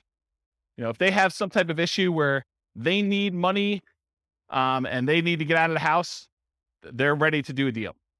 They can't afford the house anymore. They've lost their job. They used to be a 2-income household. They got divorced. They can no longer afford the payments anymore. Maybe they just went out. They stopped making 2 mortgage payments. Maybe they met someone. Now they're in love. They want to move into one house. They have this other house. They can't afford 2 mortgage payments. So they just want to get out of the other one. And they're so in love, it doesn't matter. They're just like, look, just take over my mortgage payments. Negative emotions associated with the house. Like they lived in the house, they got a divorce, and every time they turn around, they see their ex-spouse and they can't deal with it anymore because it emotionally triggers them. So that would be another reason why they wouldn't do it. Or they lived in the house with their spouse and their spouse passed away, or they lived in the house with their mother and their mother passed away, or they grew up in the house and their parents lived there and both their parents passed away. There's all these emotional reasons why they may not want the house anymore. They need to access equity quickly and easily. Maybe they want to go invest in Twitter before Musk buys it or whatever they're doing, and they need all that money in order to do it. They're like, I don't care because I'm gonna triple my money in Twitter or Bitcoin or Dogecoin or whatever it is, and they want to take all their money and do that. It could be a reason for them to want to get out. They don't want to manage it or maintain it anymore. Too much work, too much effort. Maybe they own it free and clear and they're doing their financial planning and they're like, look, I need income in order to support me in retirement. This equity sitting here doesn't do me anything. I can either rent the property, which I don't want to do, or if you're willing to, I'll accept monthly payments on this property and that would look like an income stream for me. And I'm okay with that. That would work. What would friends, families, or neighbors think? Their ego is too significantly tied up in what other people think that they don't want to list their property and have nosy neighbors coming over and looking at their property. They would rather sell it to you and be done with it, and then you could deal with all that. To get their price, even if it means being flexible on terms. So there are some people that are like, I need $500,000. I told my brother-in-law that I was going to sell this thing for $500,000. I know it's only worth $450,000, but I got to get $500,000 because that's what I told him. You could structure a deal where you could overpay for a property. You have to get better terms, maybe a lower interest rate in order to acquire the property that way, or a big balloon at the end. Okay? Why wouldn't sellers do creative financing? It's not a good solution for them. A lot of sellers are going to say, nope, this doesn't work for me. Okay? It's not a good solution for them. That's fine. Fear, the tenant trashing the place, not paying, calling with repairs in the middle of the night. What would friends, family, neighbors think? Unrealistic expectations. Tomorrow I'm going to get a cash offer for full price. I'm just waiting for it. My home is nicer than all the other ones on the block. I'm going to get top dollar. The other house down the street, it doesn't have views like mine do. Because in the winter, when the trees are in full bloom, I can sort of see through the tree that big rocky mountain figure thing, and that's amazing. That's my amazing view for like 3 months of the year, and that's my house is worth $25,000 more, maybe. My agent is just not marketing it well enough, so I'll find another agent. I bought it for X, so if I were to sell, I would need to get X plus Y. Just some arbitrary math they've done in their head. I want 20% down, or I want 20% or more down. So maybe they're like unrealistic in what you are offering in terms of down payment. I put 20% down when I bought it, so you need to give me 20% down. That's how it always works. They need to, or are willing to wait for more traditional loan or cash transactions. It's another reason why they wouldn't do creative finance. Any questions on those? Sweet. All right, so these are the different ones we're going to cover owner financing first. Owner financing, what is it? Seller acts like the bank. The property must be free and clear. They cannot have a mortgage on it for it to be owner financing. What if they have a loan on it? It's a different type of strategy. It's probably either subject to or wrap financing in that case. You purchase the property. You and the seller agree on terms, the interest rate, the duration, the amount of the loan, the purchase price, if there are any payments on it, the balloon, and the amortization. The note and deed of trust or mortgage in some markets for the benefit of the seller. So this is what secures the property, secures your loan with the property. So in case you do not make the payments, the lender, in this case, the owner, can actually get the property back. You are the owner in this case. If you don't pay, the seller can foreclose. Now I don't have time to cover this, but there are some advanced strategies. I'll cover this when we do the creative financing things. Just remind me, or I hope I'll remind myself. You can do things like substitution of collateral. It's an advanced strategy where you have the ability to move the loan itself to another property. So you don't have to technically pay off the loan when you sell the property.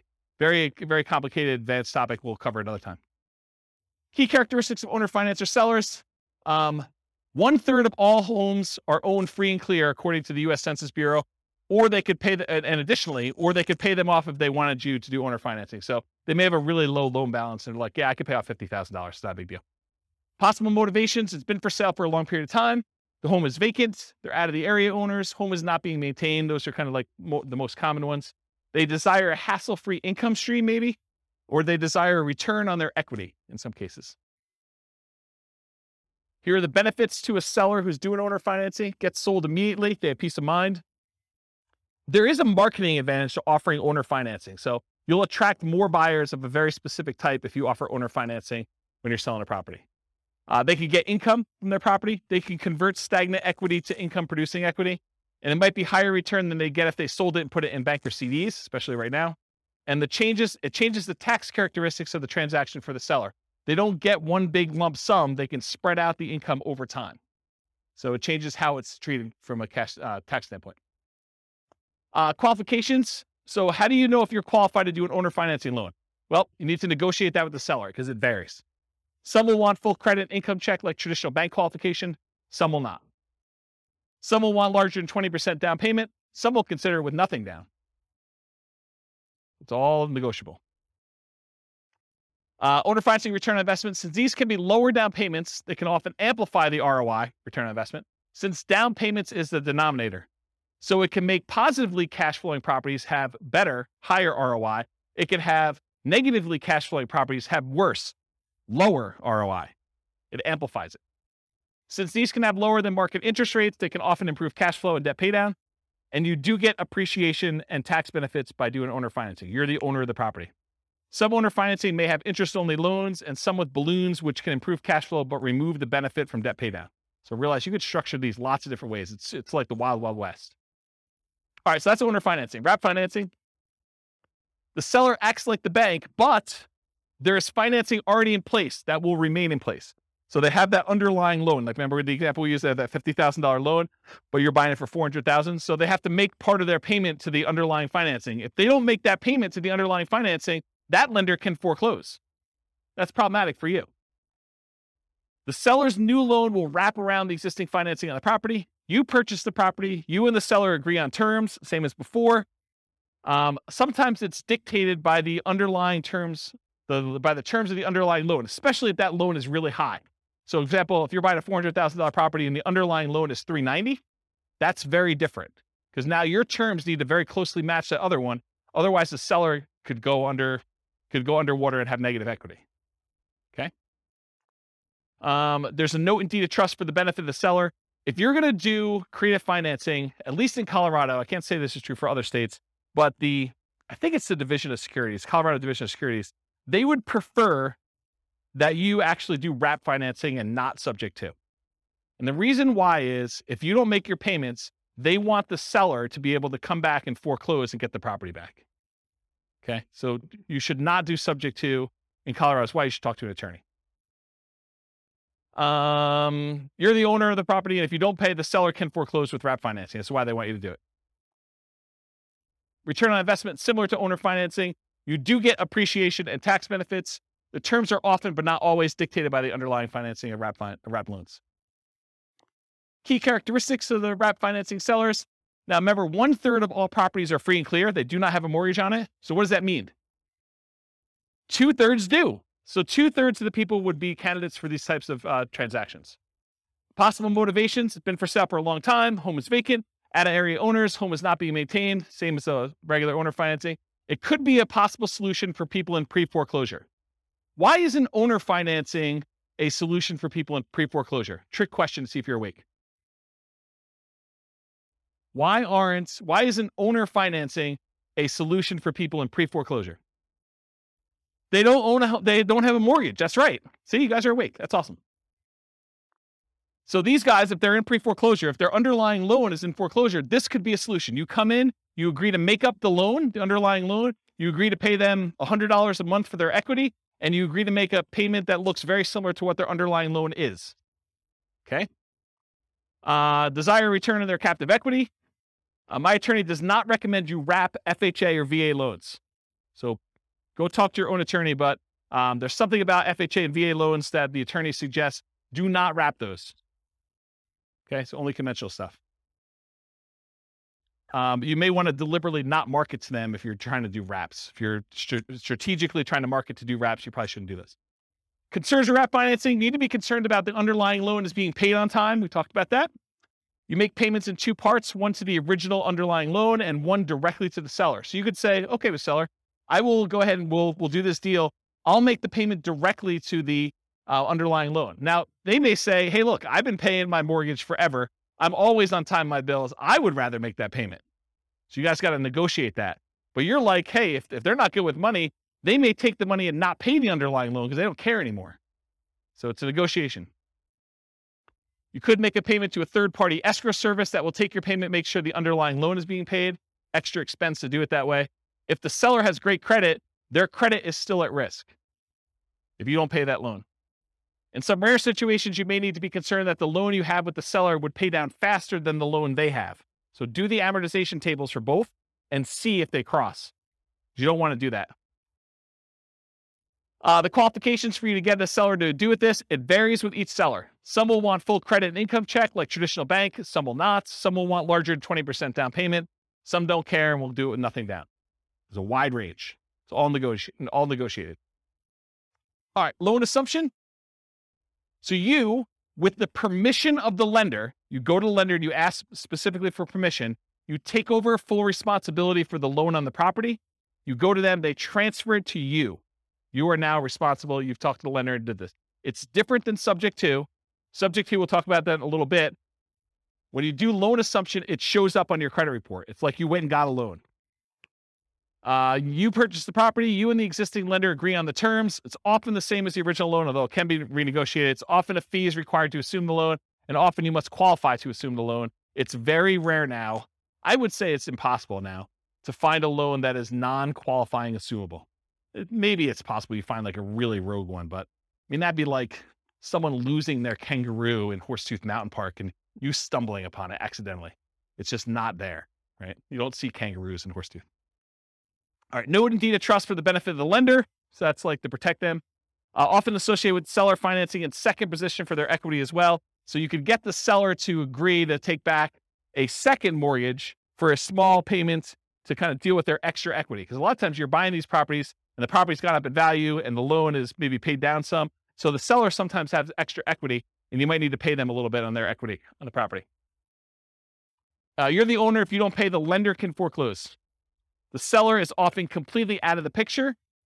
In some really rare cases, the seller may still have loan recourse where if you don't pay, the lender could then go back to the seller as a secondary kind of like make this right sort of thing. So that's a possibility. Loan assumption, similar to owner financing for return on investment, you do get appreciation and tax benefits. You are formally assuming the terms of the loan that you are assuming.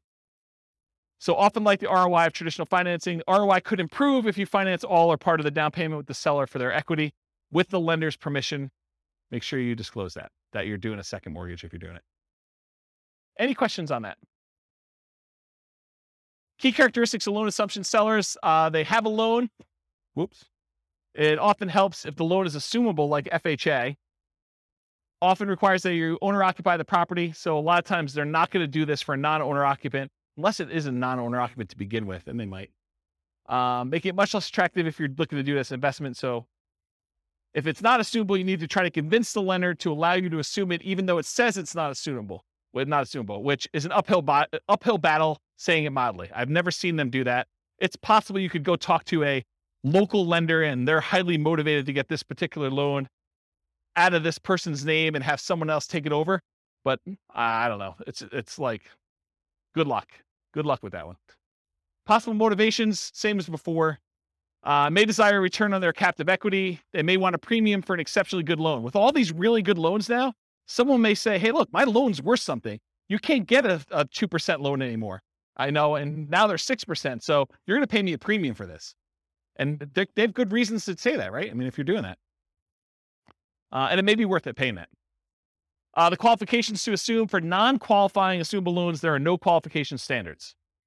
You qualify assumable loans, it's up to the lender, typically traditional lending criteria. So what you would have to do in order to qualify for a brand new loan is probably what you're going to need to do in order to qualify for this one.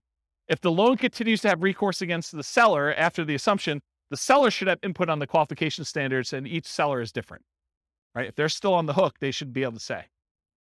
Seller's equity, often, especially in appreciating markets, a seller will have equity above the loan assumption. So expect to either pay the seller for their equity as a down payment and or as monthly payments over time. This often becomes the second position for seller financing, like a second loan. Watch out for negative cash flow, although it might still be worth pursuing for the loan that's good enough. Yeah, 22 to the mic. Pass that back. Thank you. What's an example of a non-qualifying assumable loan? They don't exist anymore, but there used to be loans where you didn't even have to qualify. Someone could come in and just start making payments on that and say, I'm assuming it. And the bank used to be able to just say, I guess okay, because they have no say in it. That's what a non-qualifying assumable loan used to be, but they don't exist anymore. It's really hard to find them. You know, unless you create a loan, like a private loan to somebody, and it doesn't say like what the terms are for whether you can assume it or not, or you put in there that it's not qualifying, you know, you could do like a private loan where that happens, but I don't see them anymore. I think the last one was like 1987. And if they're 30-year loans, I mean, that would have been 2017 or 2007 when we would have saw the last one.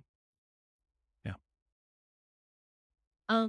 So I heard that there are some banks if the house has 40-50% equity in there, and they can just take anyone to come in and assume the loan without checking their backgrounds, like credit score and stuff. Is that?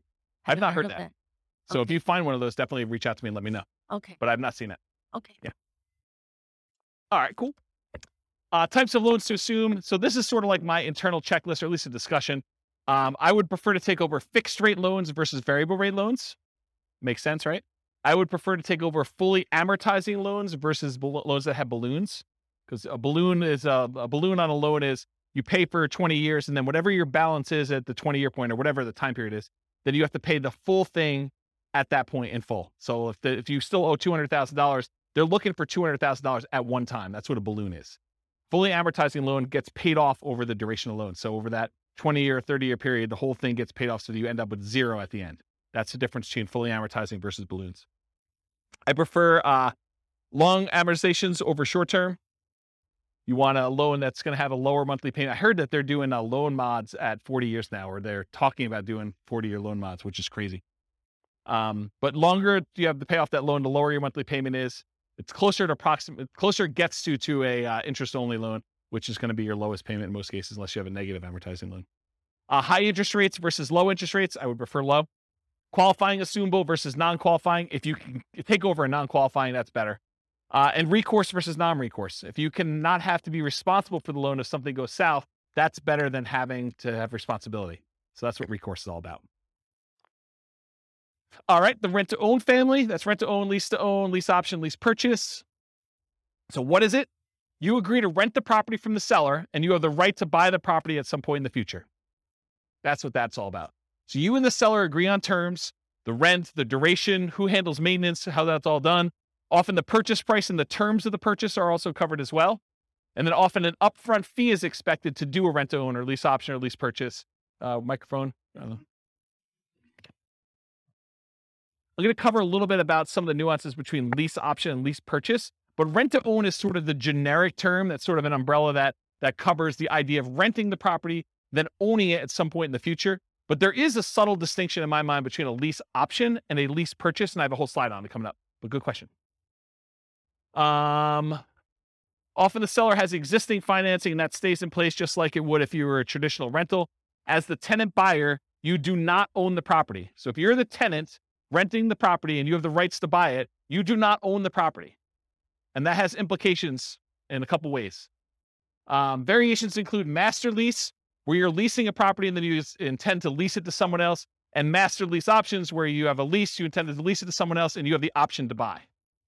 Maybe they do too. Maybe you've offered a master lease, you have a master lease option, and then you offer someone else lease options as well. And you'd want a spread in there of some sort. So differences. Rent to own or lease to own, it's a generic way of describing you're renting the property with the ability to own it. Could be either lease option or lease purchase. A lease option is a lease agreement with an option agreement to be able to buy the property. A lease purchase is a lease agreement with a purchase contract to be able to buy the property. Further complicated when attorneys write it as an option and then include a contract that goes into effect once the option is exercised. So depending on who you have write your paperwork, they may say, this is a lease option. You don't have to do it. But when you do exercise your option, here's the contract we've already got written up with all the terms. So further gets a little bit confused and muddy, but I think of those as slightly different ways to say similar things. Okay. So lease option versus lease purchase. You're leasing the property. You have the option to purchase the property at some point in the future. You do not have to buy. There's usually an option fee in order to do this that you pay. A lease purchase, you lease a property. You have a contract to purchase the property at some point in the future. The implication is that you are obligated to buy the property unless there's ways out in the contract, and there's earnest money instead of an option fee. Okay? So those are sort of the differences between the two. Any questions on that? Did that get your big? Okay. Did you have a question? Just itching? Sandwich lease options. You acquire the property on a lease option, often used generically, and it could be a lease option, lease purchase, or even super stretching it. It could be subject to. You immediately offer the property on a lease option to your exit, whoever's going to do it from you, usually for a higher price, usually for a higher rent, usually with a larger down payment than you gave, usually with more favorable terms to you. And we'll cover this a lot more when we do creative deal analysis and structuring in a future class. Okay. Rent to own return on investment. It's different than what we've been talking about so far. Depending on how you structure it, you might get appreciation. Depends on how you write it, because you don't own it, right? So you don't automatically get it. You might get debt pay down. Depends on how you structure it, but not likely as a default. And you might get some cash flow. Depends on whether you have negative cash flow on the deal yourself. And you will probably not get tax benefits because you do not own the property. Okay? That's for rent to own. All the lease option, lease purchase type stuff. That's usually how it is. Money requirements. Each seller is a little bit different. Some may ask for 20% down. Some may ask you for a security deposit as if you were renting.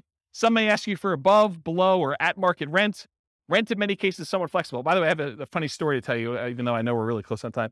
So my wife's at the climbing wall the other night, and there's another group of people on the ground that are discussing. The lady is going to be. I hope it's not someone in this room. That'd be really embarrassing. The lady though is discussing that she is going to move into like the ADU, the additional dwelling unit at the back of her property, and rent out the front of the property. And so they're discussing what they're going to charge for rent. And the woman is insisting that she charge what her mortgage payment is, which is just random because it doesn't really matter what your mortgage payment is. It could be higher than what fair market rent is. It could be lower than what fair market rent is. But it goes to show you that the general public just says, I want to get what my mortgage payment is so that I don't have a mortgage on the property. And that's my kind of like price. So kind of interesting, right? Where was I? Rent in many cases somewhat flexible. Some may ask you for payment that you'd be making with a traditional loan, right? So they may like do the math and say, this is what I'd like to get. If you can't afford that payment, you're really saying I can't afford that home, right? If you're saying that doesn't work, I can't afford that, you're saying I can't afford this home. And we often say this to a tenant buyer when we're putting them in a property. If you can't afford what the payment's going to be on the property, you can't afford this home. You're not going to be able to afford what the payment's going to be if you go to the bank and get a loan on it. Then how are you ever going to go to the bank and get a loan on it and cash me out? Don't put people in properties when they can't afford the property. What happens if you don't buy? What happens to your down payment? These are questions to negotiate. What happens to your down payment? What happens to your monthly payments? What happens to rent credits if you've got those? What happens to any repairs you've done? What happens to any equity built up from paying down the loan? And does it matter if you did a lease option versus a lease purchase? Yes, it does, in my opinion. All right, so advanced strategy for purchase price. So one of the challenges a lot of times when you structure these lease options is you say to a tenant, you say to the seller, hey, I'll give you $300,000 for your property. But when you pay down the loan, you don't get the benefit of that loan pay down because when they go and you close out the transaction, they're getting the difference.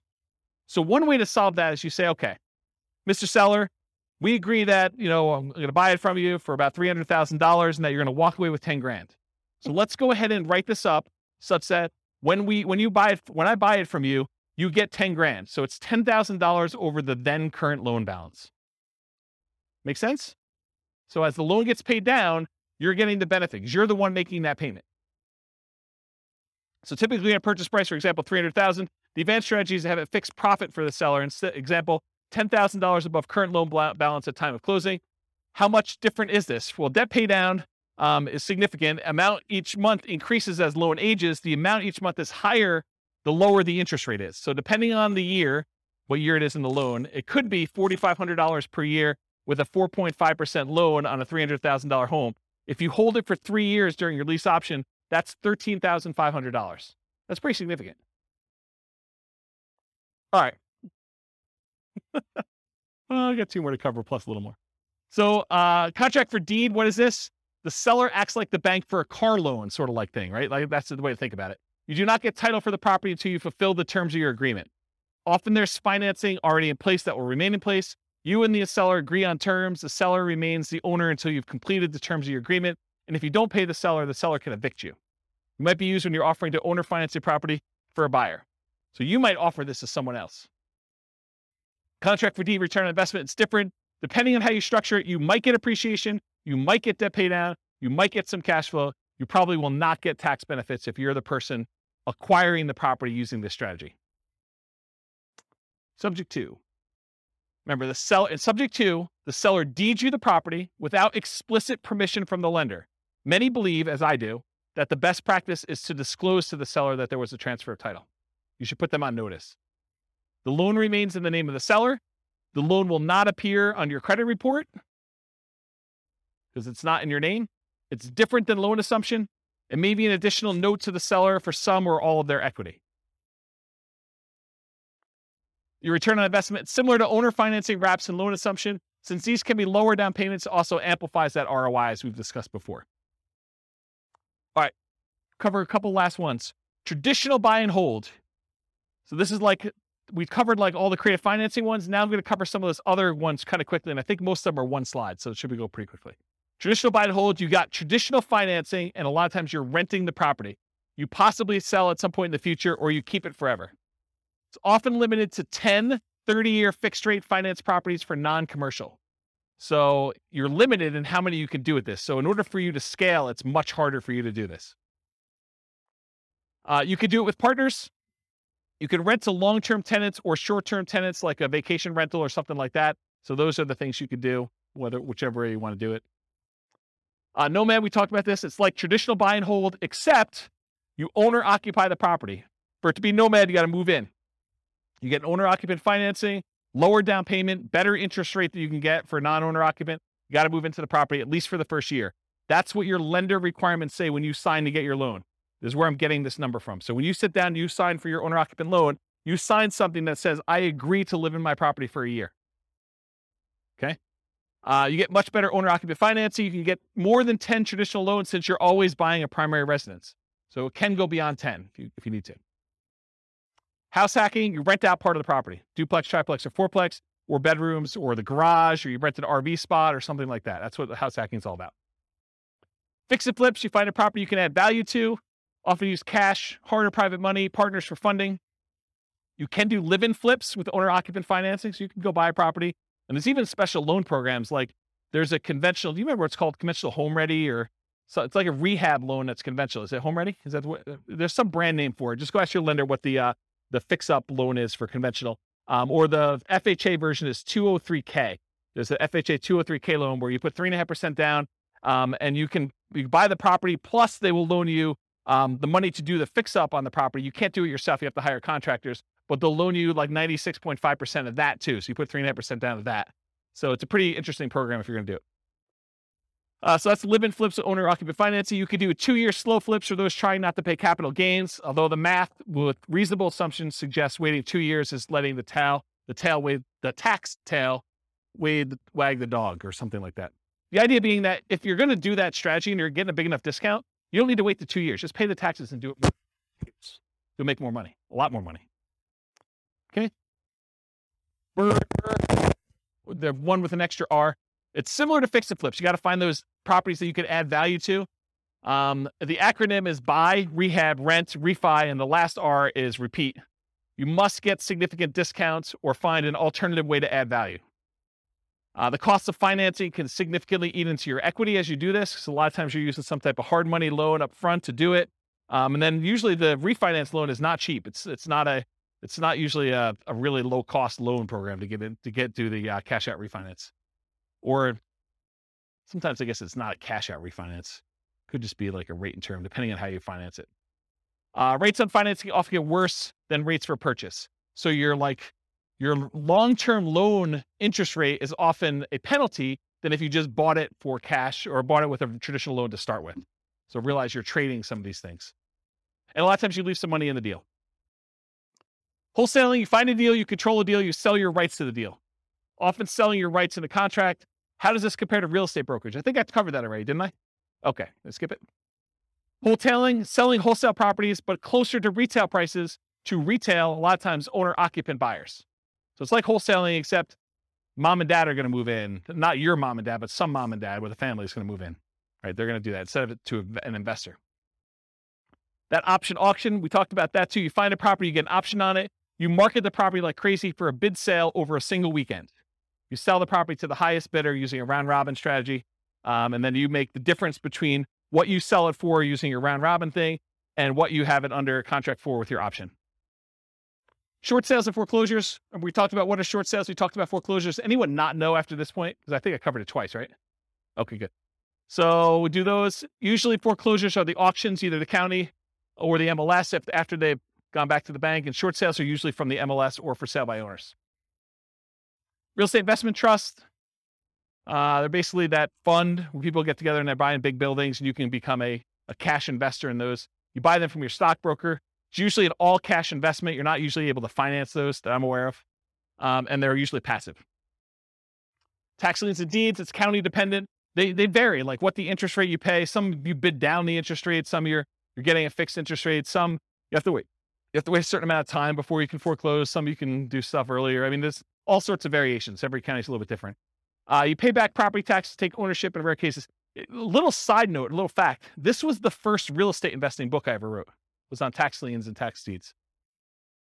Kind of thing. I was buying some of those. I was like, hey, I bet you people would like to know how I'm doing these. And in some really rare cases, they don't actually pay off their lien and you could take ownership of the property just for the amount you paid in taxes, plus some foreclosure filing fee type stuff. So it's sort of like the grand slam random home run that you occasionally get, really rare, but it's a way to boost your return and sometimes get a property. Not like that, no. Partnership syndication, you find deals in all the ways that we've discussed. You partner with others to assist with roles you're unable or unwilling to fulfill. Remember, there's the syndicator or the deal maker or the manager of the deal. There's the loan partner and then the money partner. You can have someone do one or more of those roles that you're not willing to do if you're kind of putting together partnerships or syndication. Or you could be one of the other roles if you want to get involved. You could be the money partner or the loan partner to do that. Okay, I got 2 slides left. I'm going to be good. Okay, so non-creative financing type stuff. So this is like the non-creative ones that we covered. Like we're not talking about owner financing and those types of things. So traditional buy and hold, including short-term rentals, that's where you typically do these more like traditional financing type things. Going to the bank and getting a loan. Nomad, you typically go to the bank and get a loan. House hacking, you typically go to the bank and get a loan. Fix and flips, a lot of times you're going to go get like some type of hard money loan or some type of bank product to do that, including live-in flips, 2-year slow flips, and partnership flips. For doing BRRRR and BRRRR, you're probably going to do more traditional financing. And then syndications and partnerships, you're going to do those. Okay. So these are like the non-creative financing type things. And then here are the miscellaneous ones where you're not really getting bank financing. Wholesaling, you're not really getting financing at all. In some cases, maybe you're getting, the dough for a day or transaction funding if you have to close in order to get your deal sold. And then if you're doing real estate brokerage, what's great about it is there's no financing, right? You get a seller to agree to let you sell their property. There's no financing you need. A really weird, twisted way, and it's not 100% correct, so don't say, James told me it's this. It's technically not, but one way to think about real estate brokerage is you have an option on a property. You've got a seller to say, hey, look, you have an option to help me sell this property, and I'm going to pay you a fee if you can find a buyer who's willing to pay this number, right? Isn't that sort of what it is? So, I don't know, real estate brokerage is a pretty interesting way to do it. And you only have to do half the thing if you're doing that. If you're wholesaling, you can either find the buyer or find the seller, and you still get paid. Wholesaling, you don't need any specific financing to do that. Option auction, you don't need to get a loan or do anything for that one. If you're buying at auctions, if you're auctioning off a property that you own, you don't need any financing to do that. But if you're going to go buy at an auction, it's usually cash. And then tax liens, tax deeds, sales, you're usually paying cash in order to get those. You're not really getting financing. And a REIT, you're not getting financing. All right, last slide, and I'll take questions. As if I haven't been taking questions all night. So which strategies might I consider if, and this is sort of to answer part of your question, Rob, but if I don't have a down payment, which strategies do you do if you don't have down payment, right? Like you start thinking to yourself, like, what could I do?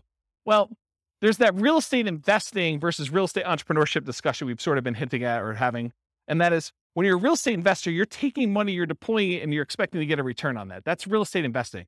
Real estate entrepreneurship is like you're going into the business of something related to real estate investing. You're either doing fix and flips, you're doing wholesaling, or you're being a real estate broker, but you're like trying to earn an income by being in or around the real estate business, but you're not taking capital and deploying it necessarily in order to do that.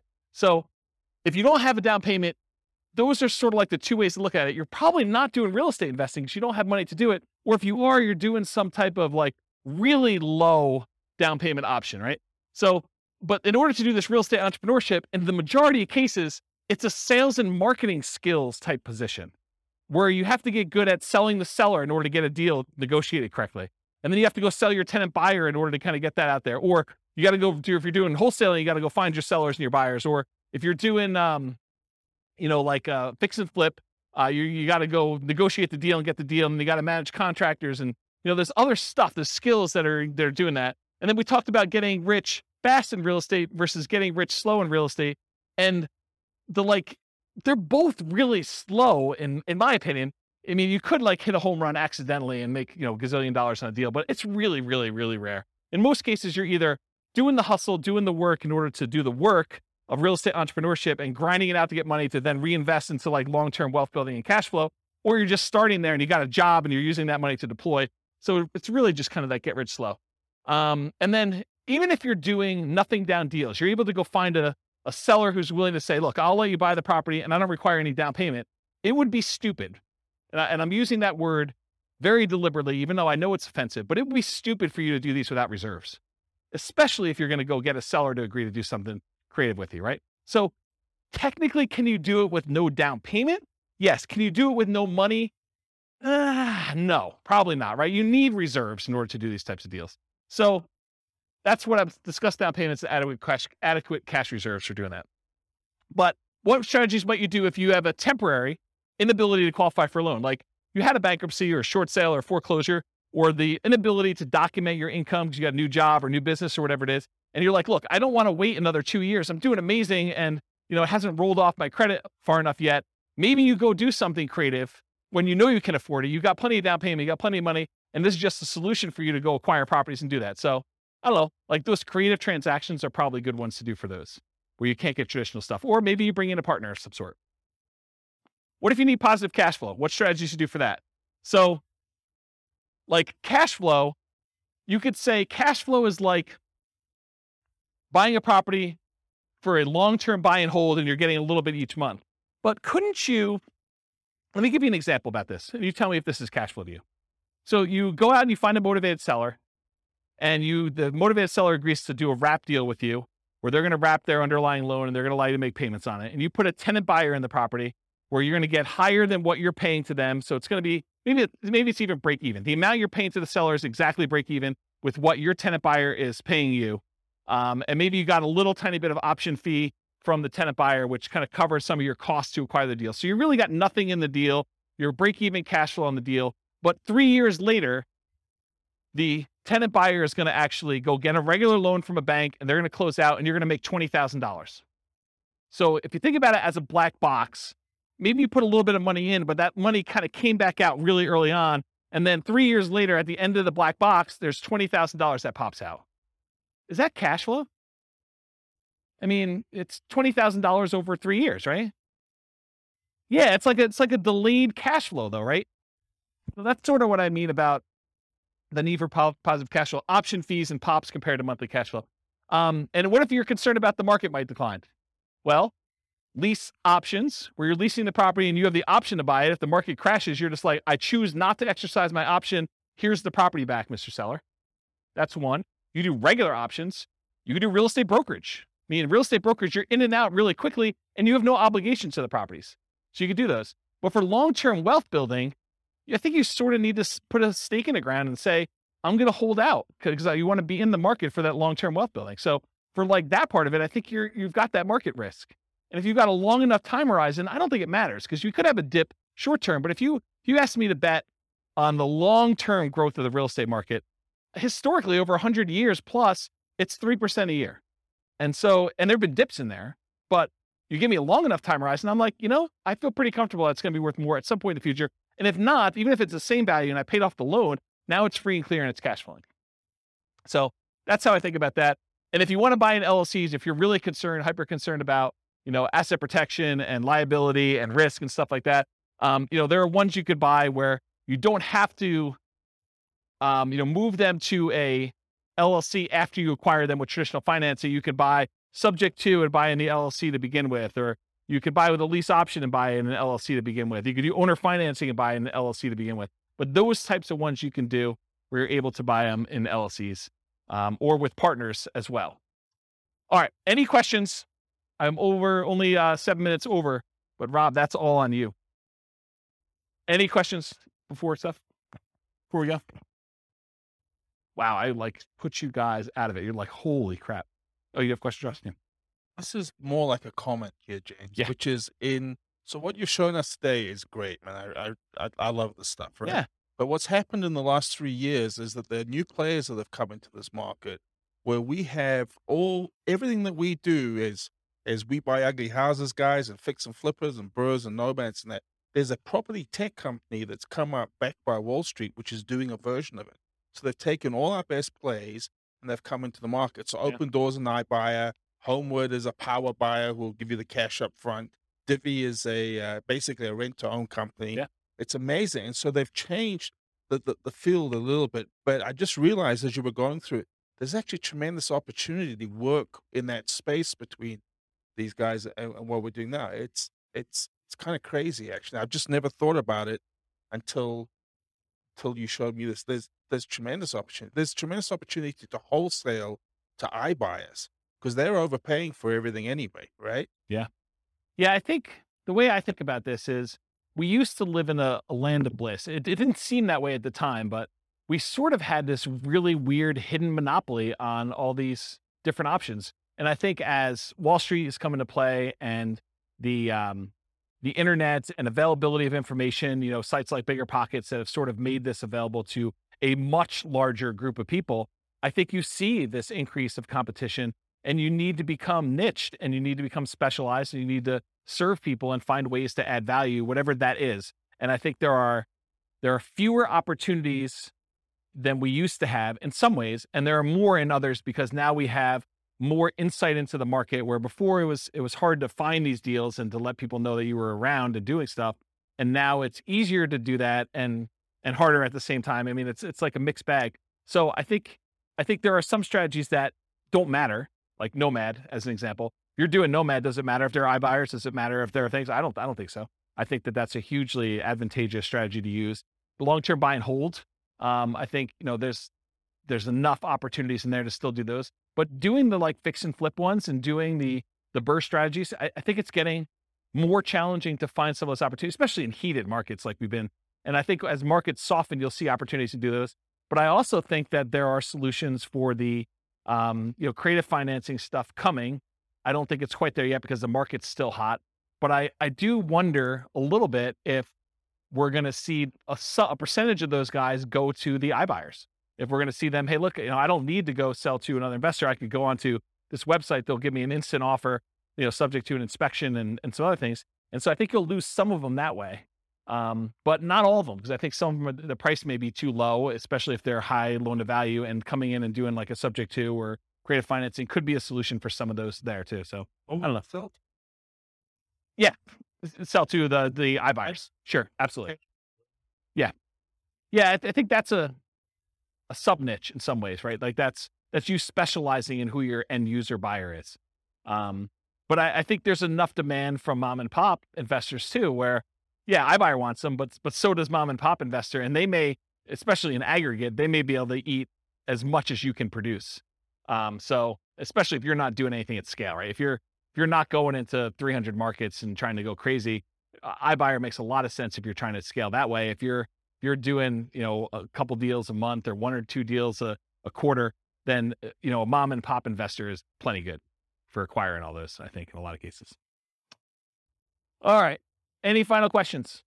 Was that helpful? Was that like a good sort of like overwhelm you class where you're like, holy crap, James, what was that all about? Is that good? All right. Well, I got nothing else for you. Thanks for coming, everybody. I will see you all next week. With home prices up, mortgage interest rates up, and rents up, but not quite enough to counteract the higher prices and interest rates, cash flow on rental properties in Sacramento is harder than ever. Book a call with the Real Estate Financial Planner to apply our proprietary 88 strategies to improve cash flow on your rentals.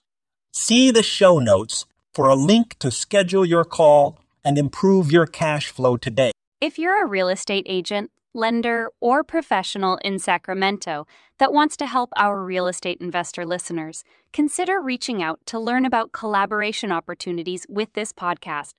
We'd love to add more value to our listeners by having you assist our investors buy, sell, and finance their real estate investments. See the show notes to schedule a call to discuss collaboration opportunities.